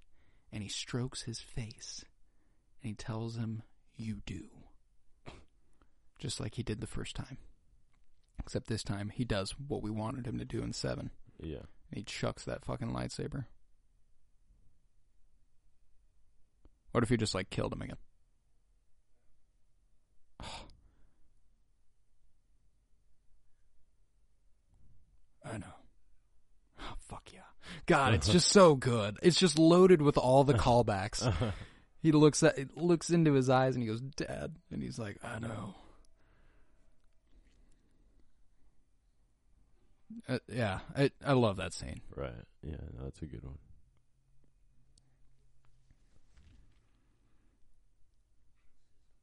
And ultimately, I think that's the scene that pays off Han Solo's death, too. Uh-huh. But, like, but just, like, think about that, though. Like, it's almost too explicit. Like, there's so much that's had to happen in this movie that, like, as soon we were just talking about how like they're doing, like the first half of the movie was the resolving of the conflict that has been the trilogy, but they do that only in order to pivot to Palpatine. In the very next scene is like, all right, Palpatine, you're back. Like they've only been like good point. Like the first half of the movie, he was at the beginning. I never part considered of the middle, and then here at this part, and like now he's going to be a main presence. I'd never considered the fact that they resolved what is the point of the trilogy halfway through the movie. Yeah, like, and that's weird because you're right. Like everything with Kylo, which was pretty much, in my opinion, the main point of this, besides Rey, obviously. Yeah, he's like, his storyline's pretty much resolved here. Yeah, and I just feel like it made the movie pace feel so odd, and that's why the first time we watched it, we're like, this felt just off somehow. Yeah, and it was because they treated the story that we've been getting as something smaller than what it seems like it should have been. But I mean, you bring up a really valid point there that I had not been considering, which is that exactly. Mm-hmm. But there was a lot to accomplish in this movie, though. At the same time, yeah, I mean, J.J. Abrams, it was never guaranteed that. That's another thing from the beginning of this trilogy. It was never guaranteed to be a trilogy until going into the 9th movie. Yeah, that's true. So at the end of the 8th movie, it was still planned that 9 would not be the last one. Yeah. Yeah. So when J.J. Abrams inherits this mantle that he has to take on, how the hell is he supposed to do that properly? Right. I think he did about as good as you possibly can. Yeah. Because I mean, it's still an organized and well constructed movie. It's just it's all gas, no brakes. In terms of its resolution for the trilogy, it's not quite sufficient. Yeah. Well, and that's just evident in the way they treated Poe and Finn. Just like all the main characters that weren't Rey or Kylo, they got the short end of the stick, man. They were like, "Sorry, man, your story is not going to get resolved." Yeah, that's just how it is. Yeah, basically.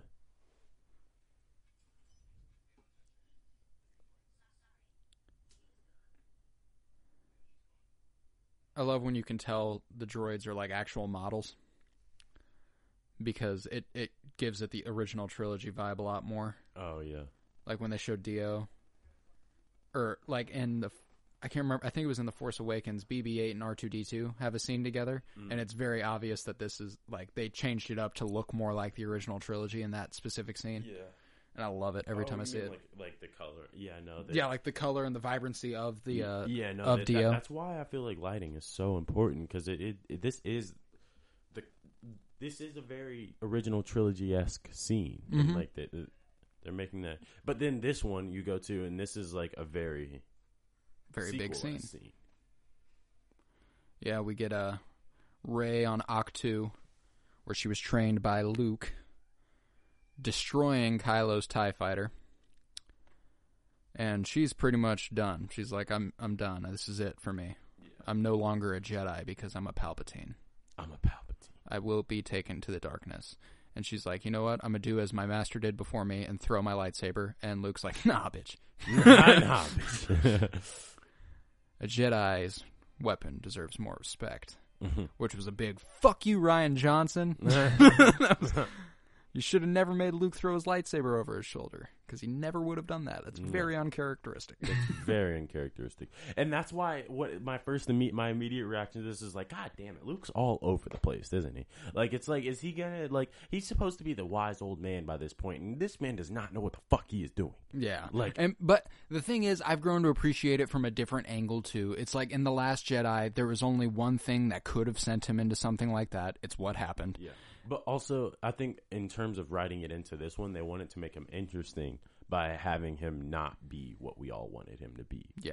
Because, like, you know, like, we're waiting on Luke, and then they finally, like, tease it at the end of The Force Awakens, and then The Last Jedi, it's basically all about that, and then you're just like, I thought he was going to be Luke. Yeah, I thought he was going to be Luke. This dude just kind of doesn't generally give a fuck anymore. Like, yeah, and I do love this scene because it perfectly mirrors Obi-Wan's sit-down chat with him on Dagobah. Mm-hmm. But I've grown to appreciate Luke's storyline as a whole because he went through another hero's journey in The Last Jedi. Yeah. And it was ultimately the last thing he needed to do before he was good to go, you know? Yeah. Which is, yeah, interesting. It definitely made his arc memorable. Yeah. And it's funny, I watched the documentary on the making of The Rise of Skywalker, which they have as a digital, not exclusive, but extra you can watch. It's like 2 hours long. I watched it a couple nights ago.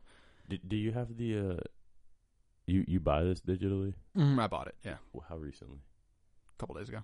That's what I thought. I saw that they released this digitally early. Yeah, they did. Because of coronavirus. Yeah, people were going to be inside. They were like, yeah. oh, better make that money. Better make that money. No, that's smart. And this sequence of Leia being trained by Luke. Oh, yeah. Leia's being played by Billie Lourd here, her Carrie Fisher's daughter. Oh, shit.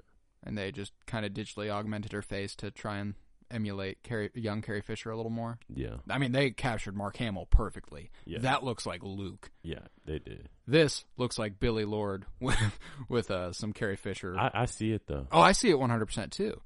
It reminds me a lot of the Rogue One version of Leia. This was actually my favorite scene the first time I watched this movie, I think. I remember seeing this and being like, that was... Oh, when she gets Leia's lightsaber?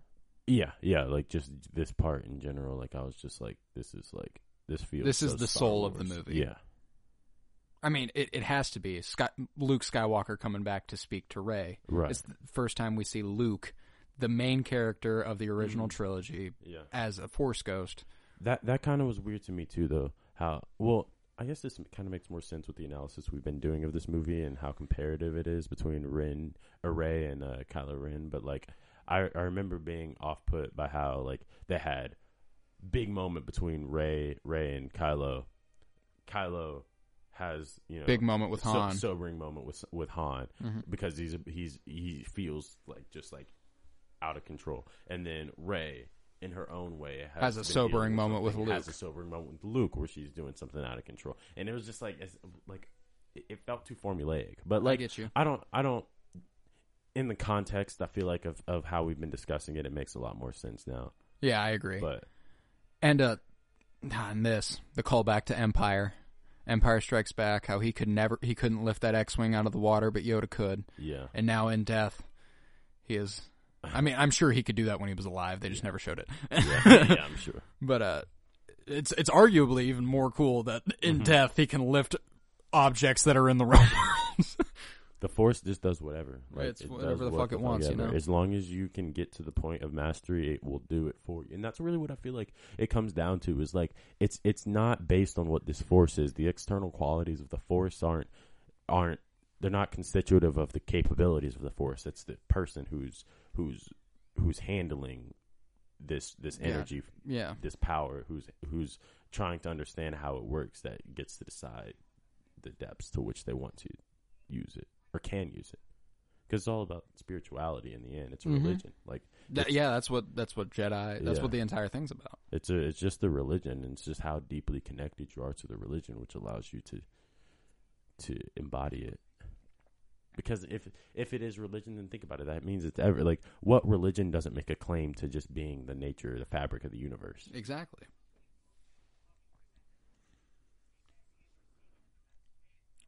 And we get this. R2-D2's getting a transmission from Luke Skywalker's X-Wing. And Finn's like, oh. Now, do you think this is Finn's just natural intuition or another force? Another force intuition thing. He's like, it's Rey. She's showing us the way to Exegol. Because he's the one who's like, I know. These all have to be foreshadowing points.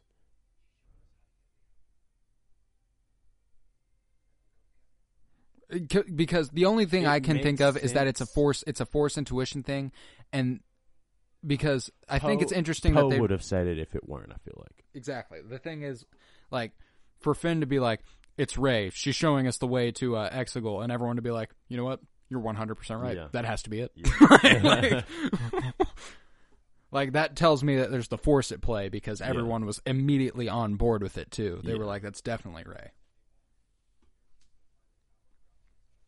And then here we have Finn and Poe being the generals and addressing everybody. And I'm like, it's just, we've already come full circle. Oh, now. yeah. They are running the show now. That's our chance. Lando Calrissian.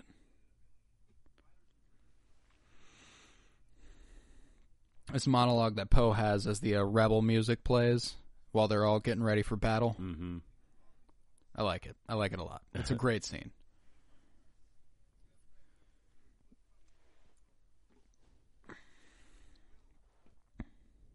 I've always loved the camaraderie of the rebel scenes. Yeah. Like rebel meetings. It always feels right. I was like, we're about to go into death. Like this shit right here. Leia never gave up.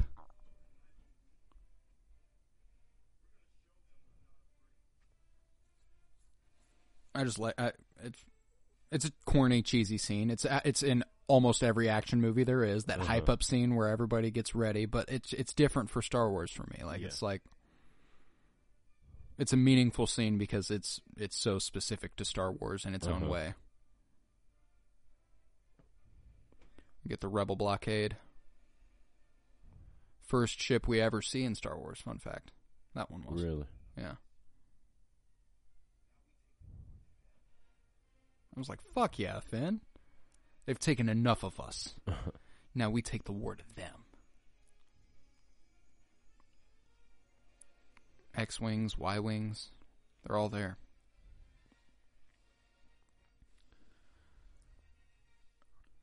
Yo, this fleet. It's just fucking... Look at that fleet. Like, it's all Star Destroyers with Death Stars on the bottom of them. The final order. The final order. At last. Also, there's just not really many movies where we pivot with 10 to 15 minutes of, like, story between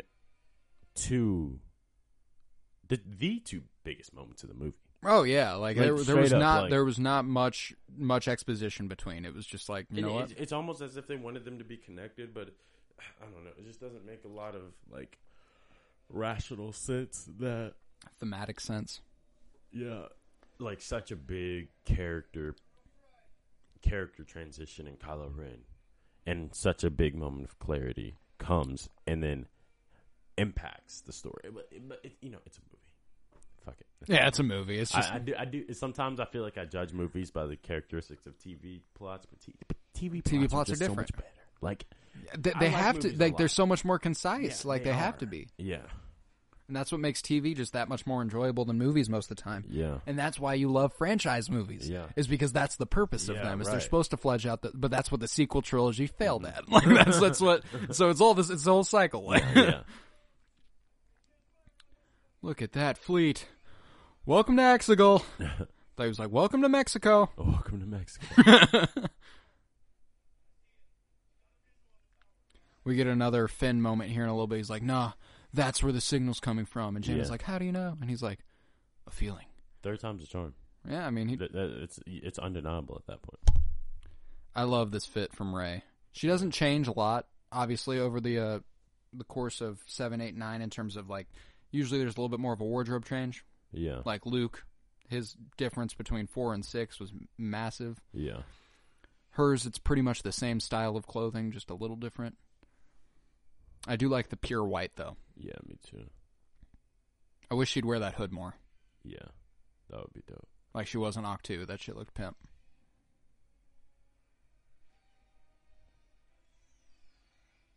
Do you see how big those Star Destroyers are? Like, those things are massive. They're huge.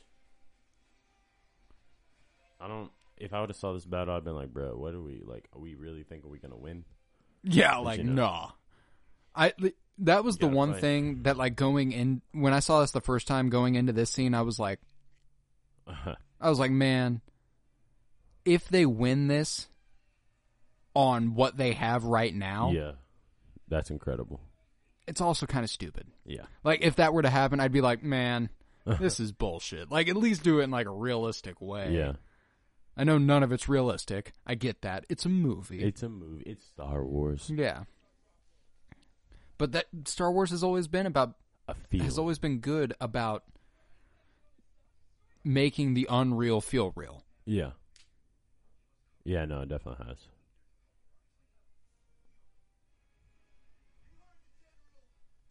What was Rose supposed to be doing in this movie? See, the thing is, but that was never a J.J. Abrams character. No, that was but Ryan. the problem, like, I don't have any issue with what she was doing, but people are expecting, like, we're like, oh, Rose didn't get any screen time.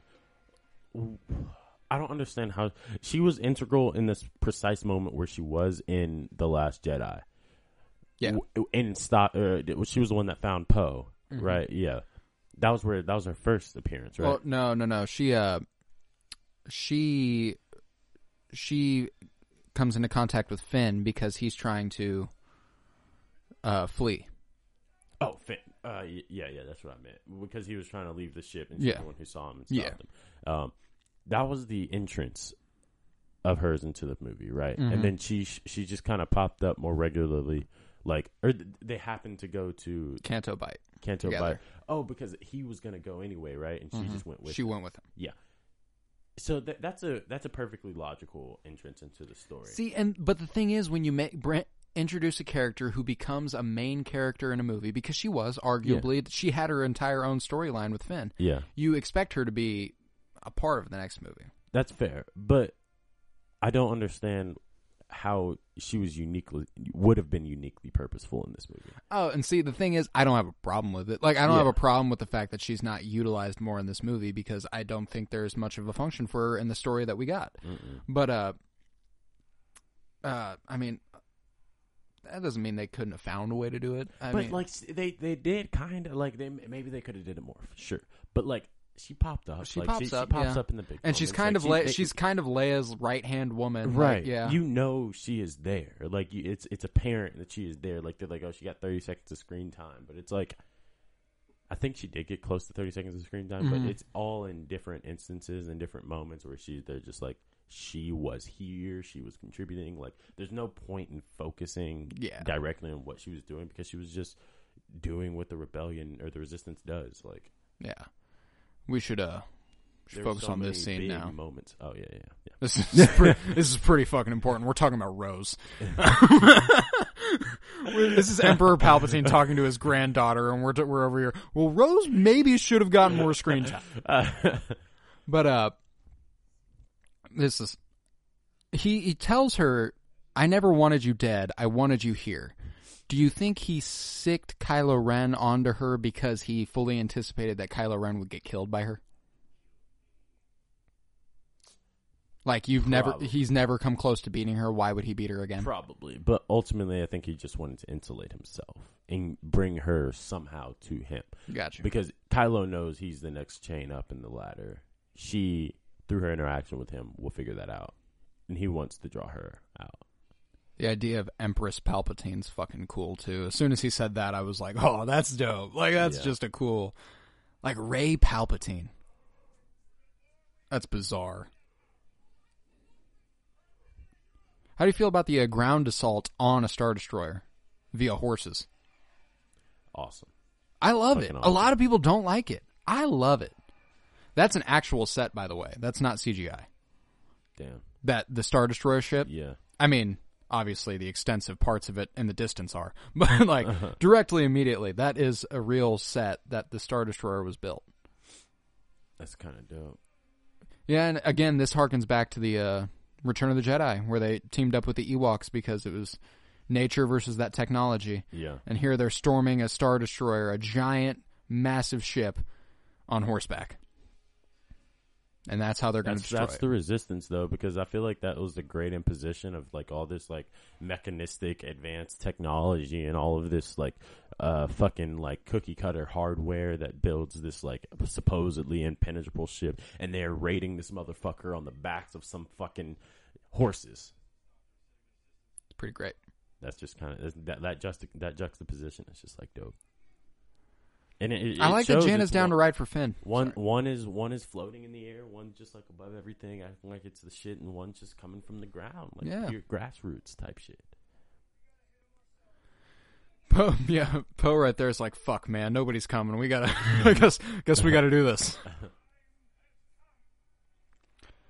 These Sith acolytes, those are all people. Yeah, that's weird to me. Like, what do they do with their lives? Yo, this is their life. They live on that planet to help Palpatine take over. That's a sad existence. It is.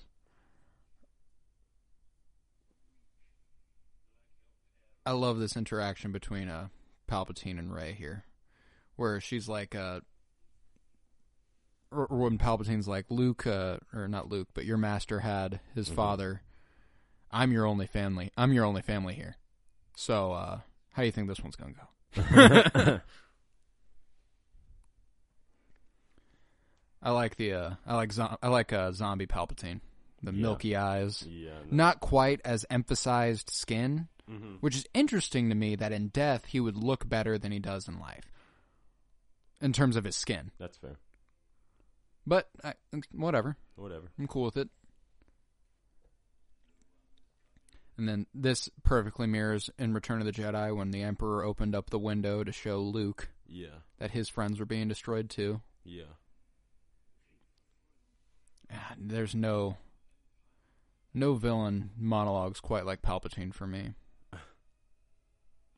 Strike me down. Claim the throne. And, like, the way he's appealing to her right here is like, yo, if you strike me down, you can save all of them right now. You can stop it. But the thing is, if she strikes... yes, and we are introduced to Ben Solo for the very first time. Ladies and gentlemen, entering the ring, 6'4", 230 pounds. Why do I feel like he's actually... What? Why do I feel like he's actually 6'4", 230 pounds? I took a wild guess there. That looks about right? Yeah. That's pretty fitting. This is the last thing we ever hear Ben Solo say. Just that. That's the only thing we ever hear Ben Solo say. He doesn't... Ow. He doesn't speak the rest of the movie. Really? Doesn't have another line. Huh. Sucks. That sucks. They should have gotten another chance. That think about that, though. Like, the last substantive moment of his character then... was when he turned to be Ben Solo. And then, like, Ben Solo's just kind of like, yeah, you're there now, you're great, be a great dude, you're going to die soon. So just be prepared. Well, what's cool, too, is I'm kind of reading into this just to kind of justify the fact that he doesn't have any lines, but I'm going to say it anyway. It's kind of stereotypical of a villain to monologue like that, but for the hero, it's straight to business. Yeah. I gotta get shit done. I don't have time to speak. Yeah. And I also love that no-look blast that he gave, which Han Solo did in Force Awakens. And now surrounded by the Knights of Ren. Oh, this is such a great moment. The end of this movie is fucking great. I don't like it's just action. How could it not? It's what you want out of Star Wars. The fights.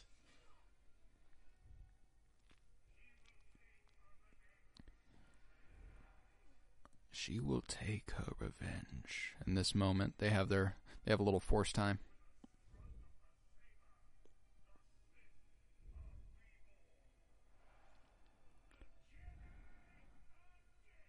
God. That's just such a... This moment. Them locking the eyes right here. You feel it.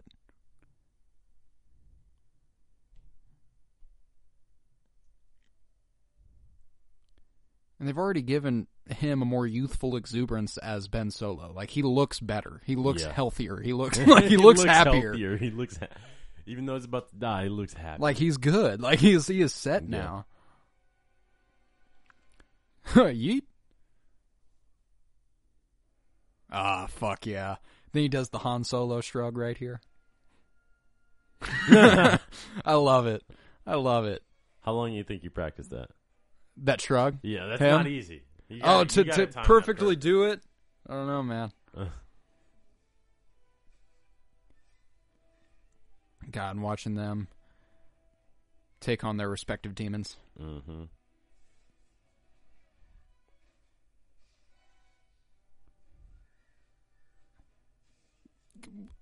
And notice here, he's fighting with 10 times more grace than he ever did as Kylo Ren. Yeah. That shit right there, that jump that he just did where he grabbed him in the chest and then put the sword through his back. On the dark side, they never usually fight like that. Like, at least, well, in the prequels, they kind of did. But like, yeah, Emperor Palpatine did that. He like growls and spins in the air and shit. But I feel like the Sith are known for being more power-oriented when they fight. And not grace. That's the point of the Sith, yeah. That's the difference between them. I thought that was a funny moment, too, just in the movie where it was like, stand together, die together. They were so ready. They both had their sabers up, and he was just like, boom, you're nothing for me. And then he accidentally takes on their life force.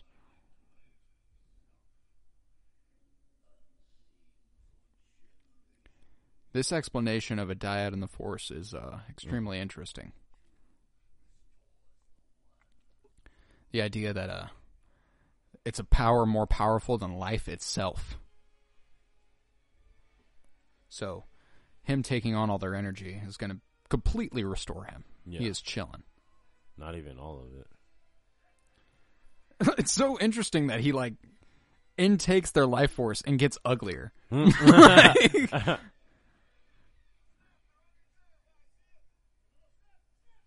Yeah, Snap's dead.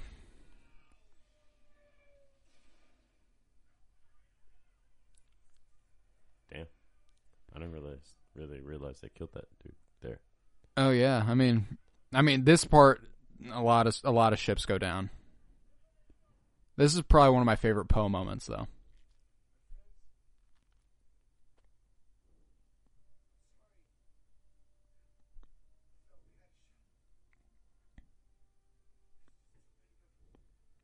There are more of us, Poe. There are more of us. And then I saw this, and I was like, wait, whoa! Yeah, no, I remember the feeling in the theater. I was waiting for this. I was just like, thank God, bro, they were gonna die. Yo, I yelled in the theater. Do you remember? I went, holy shit! Yeah. I was like, that is a lot of ships, bro. No. And this ending of this movie, like, perfectly mirrors Endgame. Like, that's the moment when all the holes open up and they all start coming back through their portals. Right.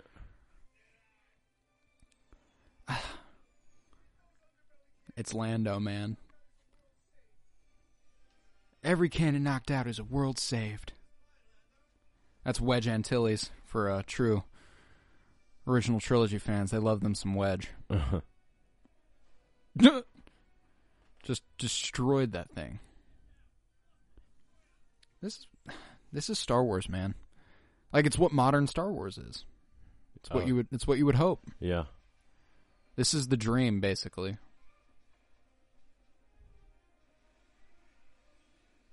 I find it so weird that our spectacles of fantasy are always revolving around this idea of the power, the people taking back the power. Mm-hmm.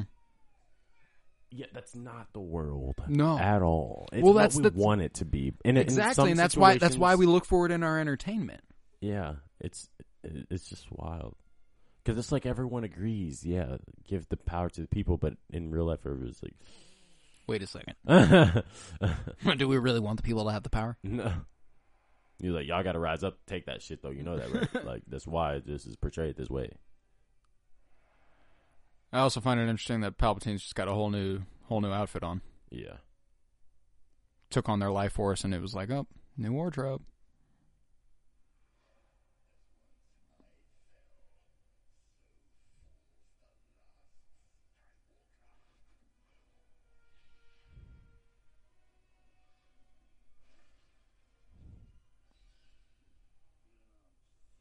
Yeah, he got tossed in that hole, and I was kind of like, oh.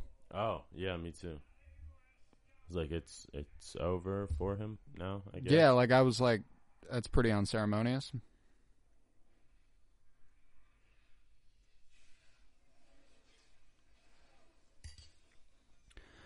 And then he literally force lightnings all Emperor of the Palpatine ships shocks in the sky. Emperor Palpatine shocks the world. Do you see how much lightning's coming out of him? Literally, guys, he shocks the entire fucking world. And then we get this wonderful moment where she channels what she was trying to channel at the beginning of the movie when we first see her. Be with me. Be with me. We hear a lot of voices here. Lots of them. We got Mace Windu. We got Anakin, Luke, Yoda, Obi-Wan, Leia. All the All-Stars. And we got some minor characters in here too. We got Ahsoka Tano, who is main character in the Clone Wars, but never comes up in the movies. But you hear her here. Freddie Prinze Jr., who plays Kanan Jarrus in the show Rebels. Mm-hmm. You hear his voice. There's a whole lot going on here, and I like that they were willing to incorporate that kind of stuff. I do kind of wish we would have gotten to see Hayden Christensen return as Anakin, as a Force ghost, but that's all right. Bring back the balance, Rey, as I did. I was like, oh, okay, so yeah, Anakin is the chosen one. He just confirmed it.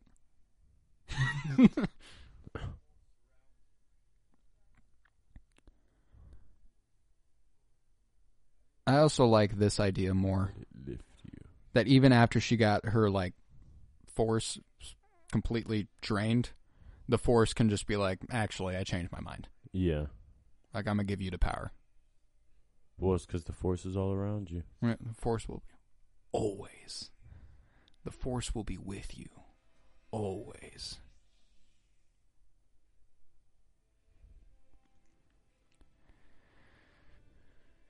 Yeah, he's like, hold the fuck up. What?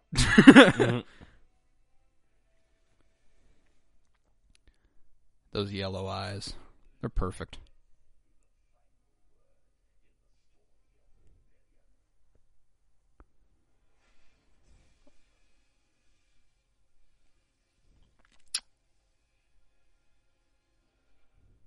I do like that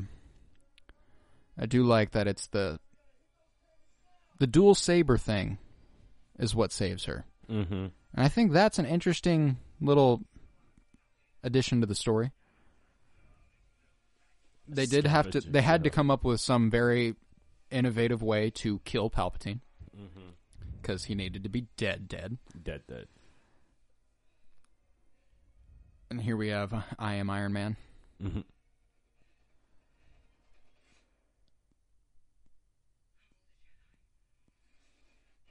Fuck yeah. Mm-hmm. And I like how as soon as that second lightsaber pulled up, Palpatine was like, oh shit, I'm in trouble. Like, yeah. Like, has dude never faced off two lightsabers? Dude clearly never came into contact with General Grievous. General Grievous could have fucked Palpatine up. Weren't they like buddies? Yo, she melted him. Just completely disintegrated that man. Thank God he's gone. He was a clone. They confirmed that in the novel. Palpatine was? Mm-hmm. Of what? Himself. They cloned his body, over and over. He went through several copies of himself.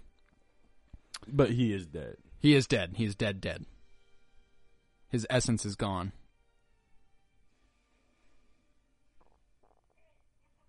You see all the rebels become the winner here. Who cloned him, though? Ochi. Ochi saved him from the Death Star too. Or didn't save him, saved his body. Ochi is not that. It's not dope. That's not dope, Ochi. To have cloned Palpatine? Yeah. Yeah, it's pretty dude, what the fuck? Yeah. Kind of ruined everything. But, he worships the Sith, so. Yeah. Believe in what you believe, I guess.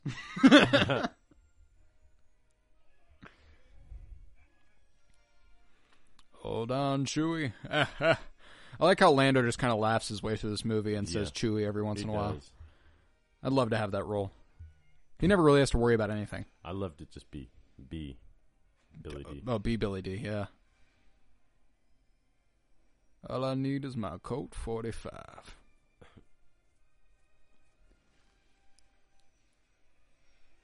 That's a pretty epic save there, too. It was a great...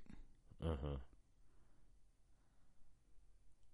Ray's like, oh, fuck, man. That shit hurt. That shit hurt it. Because I'm assuming some of that lightning got through. We have Finn here who can feel it, which is our official. He does have force sensitivity. Yeah. Because feeling someone through the force, that's Jedi shit right there. That's some straight Jedi shit, yeah.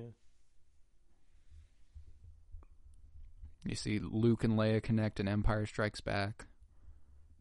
Padme and Anakin, I think, have a force connection at one point, but it's because Anakin connects to Padme, not the other way around.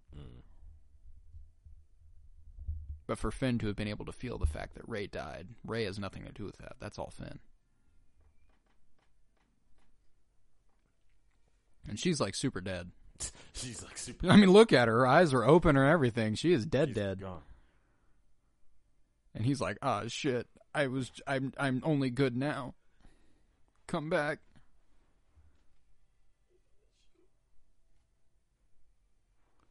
We have Tavares currently on the floor looking for something. Can't tell what he's doing, but he's doing something. He's missing Ben look straight into Rey's dead eyes. Oh, he's getting up. I think he got it. What'd you get? Whoa, you good? You good? What you mean? I ain't going nowhere. But yeah, look at him here. He just looks youthful. Like, he looks good. He looks, yeah. He looks like Han Solo's son. Adam fucking Driver. He impregnates her here. It's my theory. He puts life in her belly. This is the prevailing. He gives prevailing theory. He gives her life by literally giving her life, which is common theory. It seems weird to me though. I just don't like. God, that's how you're gonna do that. That's so easy. And they don't have much time. He's about to die, and she is dead. But like a whole. Not like they can consummate a whole other way when she's dead. It's fair. Well, no. Nope, not even gonna go there. No necrophilia jokes here. See, I enjoy the romance. I get it, I think. Nothing in this movie indicated to you that they should have a romantic connection. No, I thought it was. It felt so brother sister, like it was unreal. Because I felt like that was the link to her, the Skywalker side of her. Was that she was meant to be like a sister to him? Yeah. And then they do this, and I'm like, okay, whatever. I'm upset, but it's fine. It's okay. It's whatever. I'm coming to terms with it, right? That's the only time we. And then that. Oh, and dude! That. And I'm like, we were sitting next to each other in the theater, and I go, "Oh, you gotta be fine." I was like, "Oh, what?" Like a solid 10 seconds. This mother. Oh, I'm dead. They're like, and then he's like straight up gone. Like, No. I was like, I thought they were gonna like do the whole passing life force back and forth, back and forth. And I like that Leia's journey was complete once Ben became one with the Force. Yeah. Like Luke's thing was confronting Vader, getting him back, and Leia's was bringing her son back, and I think that's incredible. You have all hell raining down on Exegol here. Great planet name, by the way, Exegol. Oh yeah. I like seeing her in the helmet.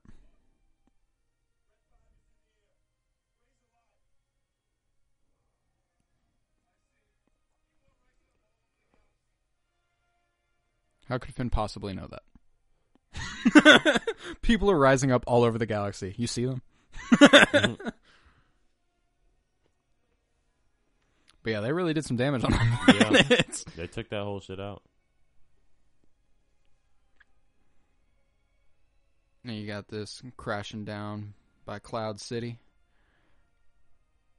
Kind of wish I could have seen Lando back on Cloud City. We got a Wicket and his son on the forest moon of Endor. And back on Jakku, where they will have another Star Destroyer crash on their desert. I like this ending. It reminds me a lot of the Return of the Jedi ending, and it feels right. Me too. And if they're doing the kind of parallel to the original trilogy, it felt right. Yeah, it fits perfectly. See, Rose is right there, supporting, helping. Dio. Happy. Happy. I like this moment between Finn, Poe, and Rey here, where they have their group celebration. Mm-hmm.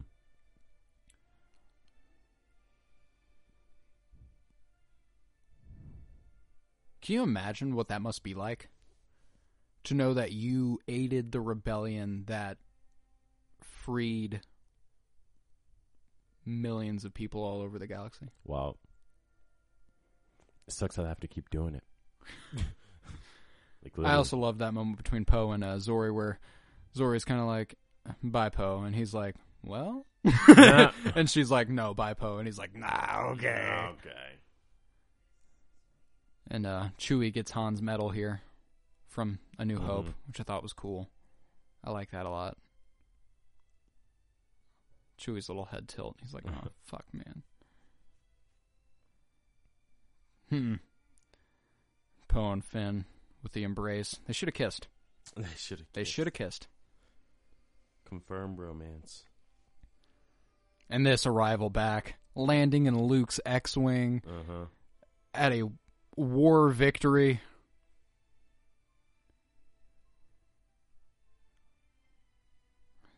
I like how she checks on his antenna, because that's the first thing she does the first time she sees him. She fixes his antenna. She's like, your antenna's bent. Let me fix that for you. So now every time, like at the end of The Last Jedi, she interacts with him again. She's like, oh, your antenna's fine. Yeah.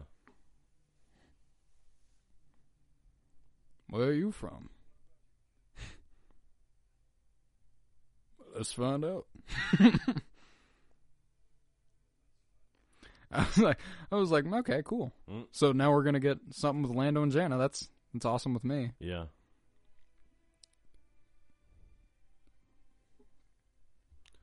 That scene reminds me of Luke in A New Hope arriving back at the Rebel base.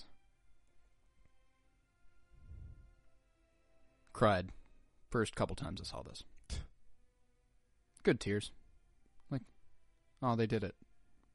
They're like, God damn, finally. They did it. They're all together. They're happy. Finn can finally know a life that isn't war. At least for a little bit. At least for a little bit. Maybe Poe can take a break for a little bit. Go back. Can't go back to Kijimi. Ruh-roh, Raggy. Ruh-roh. She gone.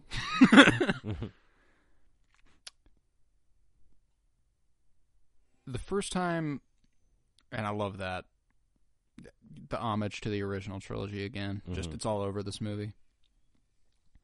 Yeah, they really with the wanted Jawas this to and their sum sand that up. crawlers, and that was like an actual small model. They did a forced perspective version of that shot, and we get the homestead where Luke Skywalker grew up.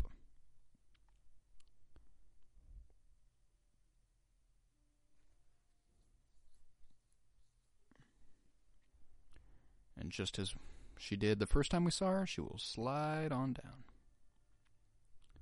Which I appreciate. I appreciate any sort of callback, as is evident. God, that must have been really just cool as like any Star Wars fan who may have been working on this movie at any given point. If they got to be on set for that, it'd be pretty cool. To be able to be like, yo, like this is where Luke Skywalker grew up. Like that'd be cool. Like I have that feeling about Lars Homestead, Millennium Falcon. That's a big one for me. I want to go to Galaxy's Edge at Disney World so bad, just to sit inside the Millennium Falcon once. She'd be like, I'm here. There she goes, burying Luke and Leia's sabers. I think She took the crystals out of both of them and now has her double-sided lightsaber, which is yellow. How would she make the crystals yellow, though? Because the color of the crystal is actually supposed to adapt to whoever owns it. So once she finally actually claims that crystal and builds her own lightsaber, it can become yellow. That makes a lot of sense, actually. Because I was wondering where this fucking lightsaber came from. Mm. That's like the only explanation, though, and why it's double-sided is because she has two crystals. Because she has two crystals. They're Luke and Leia's crystals. And I've grown to enjoy this moment. I like that Rey is Rey Skywalker now. Mm-hmm. Yeah, no, I like that a lot, too. She denounces the Palpatine name completely. And I like how they're like, let's make this obvious mirroring of BB-8 and the Tatooine twin sons real quick. Mm-hmm. Which I actually really did like. And there it goes. Roll credits. There she is. It's a good movie. I like The Rise of Skywalker a lot. I think, yeah, it's good. Definitely an enjoyable watch, for sure. Lots of room for conversation, as was evident in the 2-hour podcast we just did. As was evident. So, that was The Rise of Skywalker. If you watched along, that's cool. I appreciate it. But if you didn't, I think you probably got enough out of this podcast as it was. This is Colton Robertson, joined by none other than Tavares Pennington, my companion for the week. This has been Koro's Companion Podcast. Adios. Chewie, get us out of here!